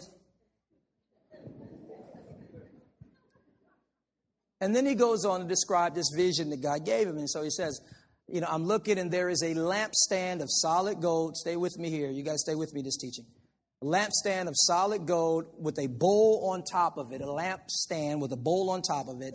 And on the stand, 7 lamps with 7 pipes to the 7 lamps. Okay, let me stop right there real quick. So I actually drew this out at home. I wasn't even planning on looking at this part of the passage. There's verse 6 is what I really wanted to teach from based on the idea that I was thinking. But I couldn't get past what these first few verses were saying. So I actually drew this. I wanted to understand. I'm like, okay, it was a golden lampstand, and it had 7 lamps, and there was a bowl on top. And so I drew it out. And I was going to show you, but I was embarrassed. I'll be honest with you. I'm not a real good drawer. I don't want you to laugh at me and stuff like that. So I just rather be cool, But I looked at this, and this was interesting because we're going to keep reading in just a second, but there is a connection between what is happening here, what he's seeing physically, so to speak, the vision that he sees, and the revelation that God gives him. So I'm going to come back to that in just a second, and we'll get down to the revelation. Go to the next verse real quick. So here it's this lampstand. It's got 7 lamps on it, like a menorah. Anybody ever seen a menorah? Jewish brothers and sisters, menorah, right? That's what it is. It literally. So it's a lampstand. It's a golden lampstand, and it's got 7 lamps or 7 candles, and it's got a bowl on top of it, and then there are pipes that go from each of the 7 lamps up to the bowl. So these pipes are feeding each one of those stands. We together? Okay, and so if you look at it from top to bottom, there's a bowl at the top, bottom to top. Let's do bottom to top. So there's a lamp stand. It comes out like this, branches out like this. It's got 7 lamps on it. Each of those 7 lamps have a pipe that's going up to the bowl, right? So whatever's in the bowl is feeding each of those, through the pipes, feeding each of those lampstands, right? And then it says, and there are 2 olive trees, one on the left of the bowl and one on the right of the bowl and the other on the left. So these olive trees are feeding the bowl. Now, olive trees have olives on them, right? Got an olive tree in front of my house. Yeah, that's generally how that works. Oh, this is Jesus for sure. Right? Olive tree, glory to God, Shabbat. Hey. Shabbat? You stole that from Heidi Baker? Wow. Now, what do olives produce? Olive oil. What is olive oil symbolic of? The anointing or the Spirit, right? You know what this reminds me of? It reminds me of Monty Python's The Holy Grail and the logic behind witch hunts. Yeah, let me play that for you. We have found the witch. May we burn her? How do you know she is a witch? She looks like one. Bring her forward. I'm not a witch. I'm not a witch. But you are dressed as one. They dressed me up like this. And this isn't my nose. It's a false one.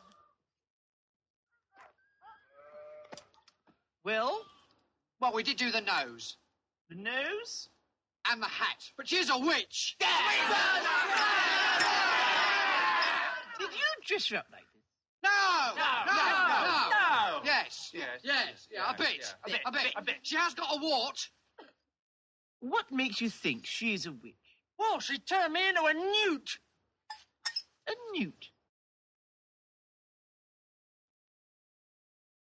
Got better. Burn her anyway!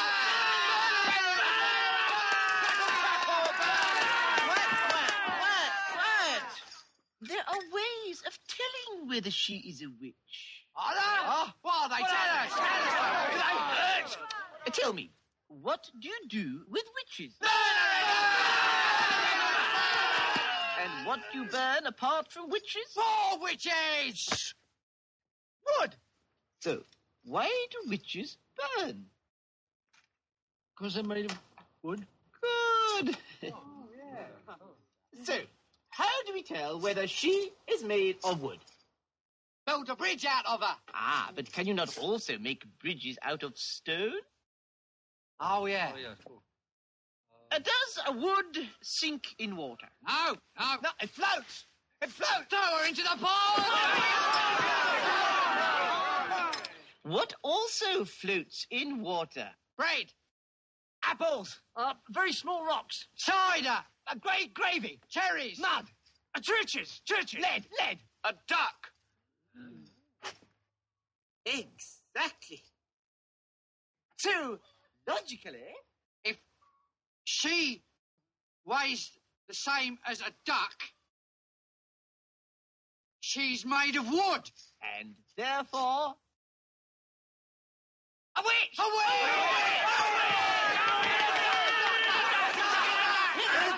Yeah, I think you get the point. Same kind of dubious logic, and witch hunts is, well, the same kind of dubious logic we're hearing from this so-called exegesis of Zechariah 4. Okay? So now if we look at it from top to bottom, again, we'll go bottom to top. Okay, so here is the lampstand, 7 lamps. Each individual lamp has a pipe that's connected to a bowl. The bowl is being fed by the olive tree, or it's been fed oil into the bowl. And so if we go from top to bottom, because everything flows from the head down, if we go from top to bottom, there is a bowl of oil at the top that's being fed by a tree. The powerful thing about a tree is that trees are alive, which means that they continue to produce. You shall be like a tree planted by the rivers of water that brings forth this fruit and this. Right, and they're made of wood, which, whose leaf will not wither. If they weigh the same as a duck, then it's a witch tree, Whatsoever it does shall prosper, etc., etc. So here we see this bowl. These trees are feeding oil to these bowls, and the oil is coming through the pipes, lighting the lampstand. This was the vision. We together? Okay. And so I answered and spoke to the angel who talked with me, saying, "What are these, my Lord?" In other words, I see this vision. What does this vision mean? And then the angel who talked with me answered and said to me, "You don't know what these are? You don't understand what this is?" And I said, "No, my Lord." And so he answered. The angel answered Zechariah and said to him, "This is the word of the Lord to Zerubbabel." Let me stop right there real quick. Zerubbabel is someone who Zechariah is ordained to prophesy to. Okay, Zerubbabel had the charge of rebuilding the temple once the temple had been destroyed, right? It was a daunting task, and it was interesting because Zerubbabel was not a priest. So he wasn't one who had necessarily, in a religious way, been set apart to do this. How are you going to have a non-priest? I feel God on this. How are you going to have a non-priest, a non-ordained, an unorthodox person build the temple? How can you feel God on it? God wouldn't have anything to do with anybody who's twisting his word like this. How is that going to happen? Surely this person should have been a priest of high order. Surely this person should have been perfect, should have had a perfect record or whatever. But God is using now somebody to build his house that was unqualified, didn't even have the credentials. Trying to help somebody along the way. You counting yourself out, you're thinking too low, you're unqualifying yourself. But I'm telling you, God wants to use some ordinary people to do some extraordinary things in his name. Maybe the fact that you're not qualified makes you the perfect candidate for what God wants to do in this. Oh, I feel the Lord on this. Yeah, no, you don't. I don't know what you're feeling, but I assure you, it isn't the Lord. Oh, God. Yeah, that's theatrics designed to manipulate. Where are my unqualified people? Where are my broken people? Where are my counted out people? I feel it so strongly. Oh, I'm sure you do, yeah. I don't know what you're feeling, but it ain't the Holy Spirit, it ain't God. I'm trying to stay in line with this message, but I feel like jumping ahead of myself. I feel it so strongly. God is getting... Yeah, you go ahead and jump right ahead. Yeah. To turn some mornings into dancing. He's getting ready to turn some disappointments into destiny. I see it. I see it. He's going to turn some disappointments into destiny. Wow. The prophet Touré Roberts has spoken. Clearly, He's going to turn some stuff around and begin to change things, and you're going to look up and you're going to say, it was only by the grace of God. There's no other explanation. There's no other reason. I am so unqualified. I'm not the most talented. I'm not the prettiest. Hello, somebody. I'm not the strongest. I don't have the right zip. Yeah, clearly he has no clue what the overarching storyline of the Bible is, does he? No clue whatsoever. I don't have the right last name. And they're going to ask you how you did it. How did it How you did what? happen for you? And you're going to know on the inside of you, it wasn't because you were so wonderful. It wasn't because you were so perfect. It wasn't because you made all the right moves. God just put his hand on you. He chose you. He said, this is your destiny. I'm God. Oh, yeah, because God's all about giving you density, right? Yeah. And I'm good, and I'll be good to whoever I want to be good to. I'll be merciful to whoever I want to be merciful to. I am God. I do what I want. I am God, I do what I want. I am God, and I do what I want. I feel it so strongly. I saw your future. Oh, yeah, no, you didn't, really. Yeah, didn't see anything like that at all. I saw your future. I saw it. I saw it. You're going to be dancing and stuff. You ain't going to care about nothing. I saw it. I saw it. Completely unqualified. Completely. Yeah, Touré Roberts is completely unqualified to actually be teaching anybody anything in Christ's church because he does not know how to rightly handle and divide and teach God's word at all. Completely unqualified, undeserving. I see it. Just a mess. Just a mess. Just a mess. But God's going to do something with it because he knows the person that's a mess will give him the glory. They will love God for... Woo! Come on, somebody. Messy people love Jesus. Messy people love Jesus. Sounds close to, but it's not. Something that has to do with the forgiveness of sins. But that's really not what he's preaching there, is he? Hallelujah! Hallelujah! God will just do what he wants because he, messy people will give him all the glory. And he's looking for people to give density to, right? Hallelujah! You don't love Jesus when you're a goody two-two. You love Jesus when you've been through some stuff. When you know it's only by the grace of God that you are where you are. That's when you... Yeah, no, this is...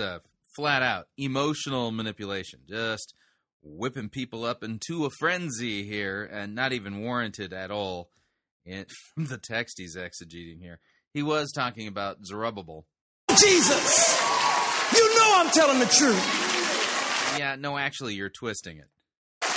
You know I'm telling the truth, and they'll use you just as if you were perfect. Ooh, I see a tide coming. I see a change coming. Yeah, no, you don't see nothing.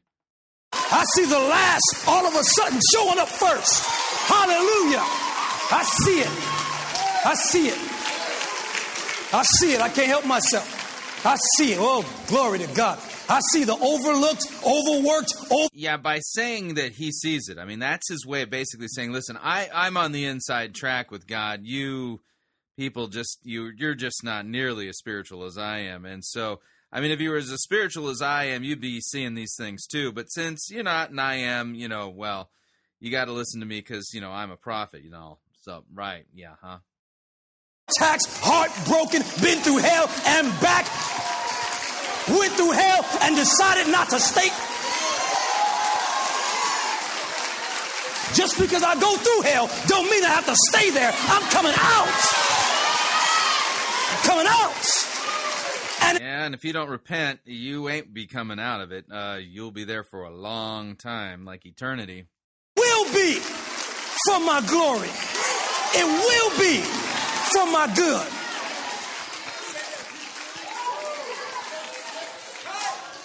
I see it.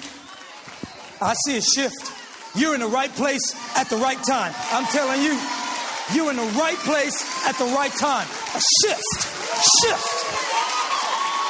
Shift. Doesn't even make sense. Yeah, you go ahead and just keep screaming shift. It don't mean nothing, though. What you're saying is nonsense. None of it's in the scriptures. Even the election is a sign of things shifting. Power is shifting. It's shifting. It's shifting. I see it. Trying to exhaust this because I got to move on, but I feel the Holy Ghost. No, really, you don't. There's no reason to believe the Holy Spirit's doing anything there. People are not being convicted of their sins. They're not being pointed to Christ and his shed blood for them for the forgiveness of their sins. They're not being called to repent and to believe and trust in Jesus. There ain't nothing here that's from the Holy Spirit. This is just Touré Roberts whipping people up into a frenzy and then blaming it on God, of course, because, he is spiritual, and you all aren't. If only you were as spiritual as him, you'd be, feeling it too. But since you're not, that's why you're not. Uh-huh. It's shifting. I see people's lives completely changing. Completely changing.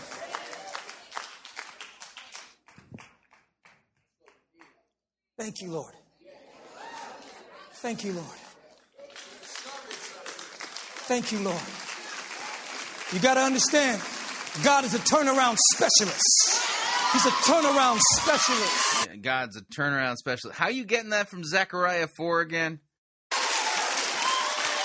It's what he does.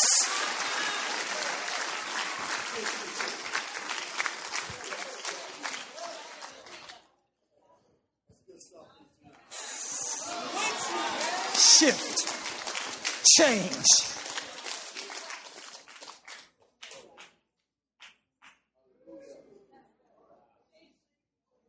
But I'm going to tell you,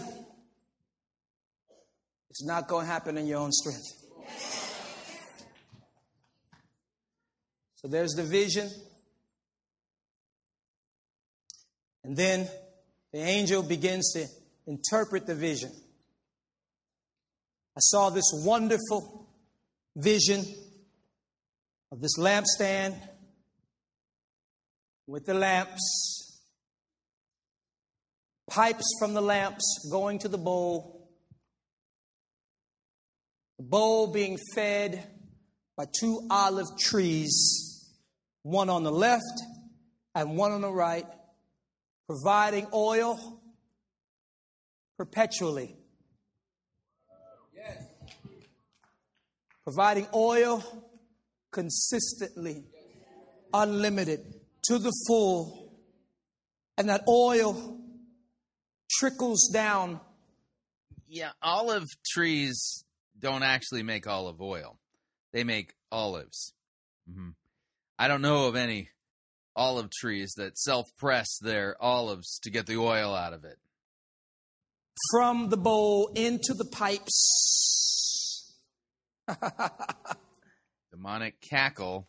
Into the lamps. And when asked what that meant, he said, this is what it means. He tells Zerubbabel, who has an incredible destiny in his life, but he's unqualified. Where does it say that in Zechariah? Not even a priest. And I'm giving him an honor even higher than the priest to build it. And this is what I want you to say to Zerubbabel. I want you to tell Zerubbabel that your assignment, as great as it is, and as grace-filled as it is not going to happen by your strength. It's not going to happen by your power. And you're powerful. I'll tell you right now, there's some people in here, and you're super dope in every way. But dopeness can only get you so far. Right, yeah. Super dopeness can only get you so far, too, I promise you, dopeness will not get you through the door of destiny.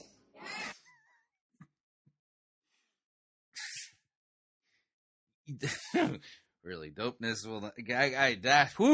Got to tweet that one out, man. Dopeness will not get you through the door of destiny.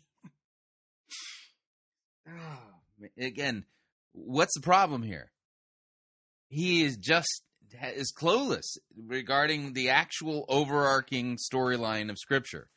What he's saying is just utter, complete, total, abject nonsense.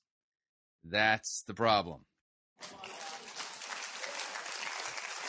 Promise you that. God will make you dope, but it's not dopeness that will get you through it. He says it's not going God's going to make you dope. happen by might. It's not going to happen by power, but it's going to happen by my Spirit. So dopeness happens by the Spirit, right? So or destiny happens even if you have super dopeness by the Spirit, right? The interpretation of that incredible vision was that everything must happen by the Spirit. Okay, right. There's some in this room right now, and you have felt stuck in some areas. Notice now we've immediately jumped to the people in the room there, apparently regarding their dopeness and their destiny and things like that, because that's really what Zechariah is all about, is them, and their dopeness. Free in some, stuck in others. And you have exhausted... Yeah, that's a fake manifestation of tongues. Tongues is not speaking gibberish. Exhausted your strength in that area and have grown weary and in some cases quite frustrated. For some of you, this is what it feels like. In that area, it feels like you have hit a brick wall and you cannot go any further. And I want to say to you, it's because you are seeing it and perhaps even approaching it in your own strength. No, so that's the problem. I mean, man, that destiny thing, it can't happen without, the Spirit. You got to include the Spirit, even if you're super dope. God has ordained certain things. See, again, false manifestation of tongues. In your strength, you might be able to start something. Hello, somebody. But it's going to take God's strength to finish something. You follow? Oh, yeah. It's going to take God's strength to finish it. Saying? Yeah, you're saying nothing. You can start stuff in your strength. But you need the power of God. Let's keep reading. So he says to him, it's not going to happen by might, nor by power, but by my Spirit. And then he answered and said to me, wait, what just happened? I just want to make sure we're in it. What's the previous verse? Okay, thank you. Okay, not by might, nor by power, but by my Spirit. And then he says, I love this, because God's desire was to get Zerubbabel to a place where he could win. What? So he tells him, hey, look, Zerubbabel, I know things are moving or whatever, but I'm going to let you in on something. I want you to win. I'm going to tell you right now, before you get too far and run and hit a brick wall, I'm going to let you know right now, you're going to need me for this one, dog. Okay. You're going to need me. You're going to need. It's not going to happen by your might. It's not going to happen by your power. I don't care how diligent you are. I don't care how excellent you are. I don't care how much money you got. I'm telling you right now, this destiny thing necessitates me, and you're going to need extra. You're going to need a supercharge to make this thing happen. Mm-hmm. And that might be how some of you feel right now. Maybe you're... Yeah, right. There's the launching point.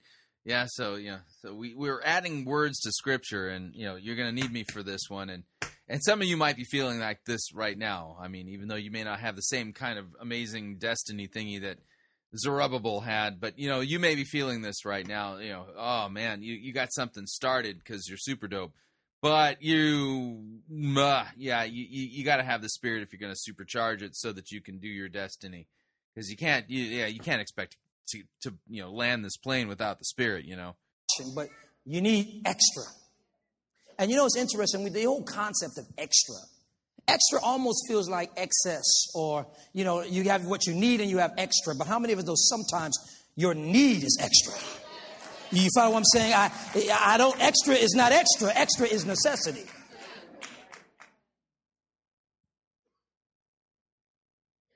If extra is necessity, then it wouldn't actually be extra, would it? Just saying, by definition. Not by power, but by my Spirit, right? And so God speaks to the man first. to bring him to a place of alignment. But then God does something different. He stops talking to the man and he starts talking to the mountain. What? You got to follow it. He says, what are you talking about? To me, first, it's not by might, nor by power, but by my spirit. So he's speaking to the man to get the man, Darnell, into a place of alignment. Oh, yeah, you got to get him aligned first. Yeah, you don't want an out of alignment man. Track with me for a second. Oh, I've been tracking. You ain't going nowhere. You haven't even left the stall yet. Speaks to us to bring us into alignment so that he can move. Oh, yeah, God can't move until you're in alignment. Yeah. I totally forgot about that principle because it's not in the Bible. Once he speaks to us to bring us into a place of alignment and we submit ourselves to that alignment. Yeah, you got to submit to the alignment thingy. Zerubbabel, you're not going to be able to do it by might. You're not going to be able to do it by power. You're only going to be able to do it in the Spirit. Yes, sir. Okay, I'm going to get in the Spirit. Once he speaks to us and we line up, now God begins to talk to the mountain. What mountain is God talking to in Zechariah? Oh, it's wonderful. You got to see it. He talks to the man, then he talks to the mountain. And so God now turns his attention to the mountain, to the obstacle, to the dilemma, to the issue, to the barrier, to the blockade, to the hater, to that which is standing in your way. Yeah, apparently I'll be labeled as one of those before the night is through. The hater, yeah.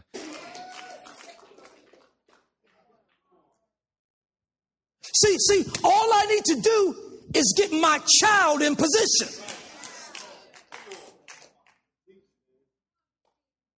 And once I speak to my child and get my child into position so that there is nothing holding me back from releasing all of my power and my grace. So as soon as there's nothing holding me back from releasing all of my power. Since when does God's power release depend on us? I'm not familiar with a text that somehow our alignment can totally hamper or get in the way of God's, ability to release power. I had no idea we had the ability to stop God that way. Wow. And my ability and my plan in my child's life. Now I don't even have to talk to my child anymore. Now I'm going to start talking to that thing that's standing in the way of my child. So talk to your child so your child gets in alignment, and then you can start talking to the mountain thingy. Right. Who are you? You got to see it. Look at the way God handles our opposition. Feel the Lord. Look at the way. No, you don't. You're making that up. God handles our enemies. Look at the way that God handles those things that try to stand in our way. I feel God. No, you don't. Look at the way. You feel money coming into your pocket from fleecing these people and deceiving them. God deals with those people who think that your destiny is in their hand. If you don't get past me, if you don't get around me, you ain't going to get it. And I hear God saying, who are? Yeah, you get the point. It doesn't get any better from there. And that's about all I can handle. And the reason why that's about all I can handle, he goes on for another 40 minutes of this same kind of weird logic, bizarre weaving in and out of the past and the present, and he has no clue whatsoever what the overarching storyline of Scripture is. He thinks it's all about supercharging your density and things like that, and it isn't. Yeah, we've got a problem here, folks. So many so-called pastors and preachers are utterly clueless about what the real plot line of Scripture is. And as a result of it, they're making up their own plot lines. And their plot line is all about you.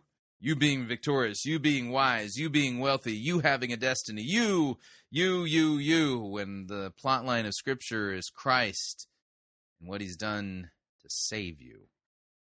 Big difference. Totally different story altogether. Yeah. So what'd you think? Love to get your feedback. If you'd like to email me regarding anything you've heard on this edition or any previous editions of Fighting for the Faith, you can do so. My email address is talkback@fightingforthefaith.com, or you can subscribe on Facebook, facebook.com/Pirate Christian. Follow me on Twitter. My name there, @Pirate Christian. Till tomorrow, may God richly bless you in the grace and mercy won by Jesus Christ, his vicarious death on the cross for all of your sins. Amen.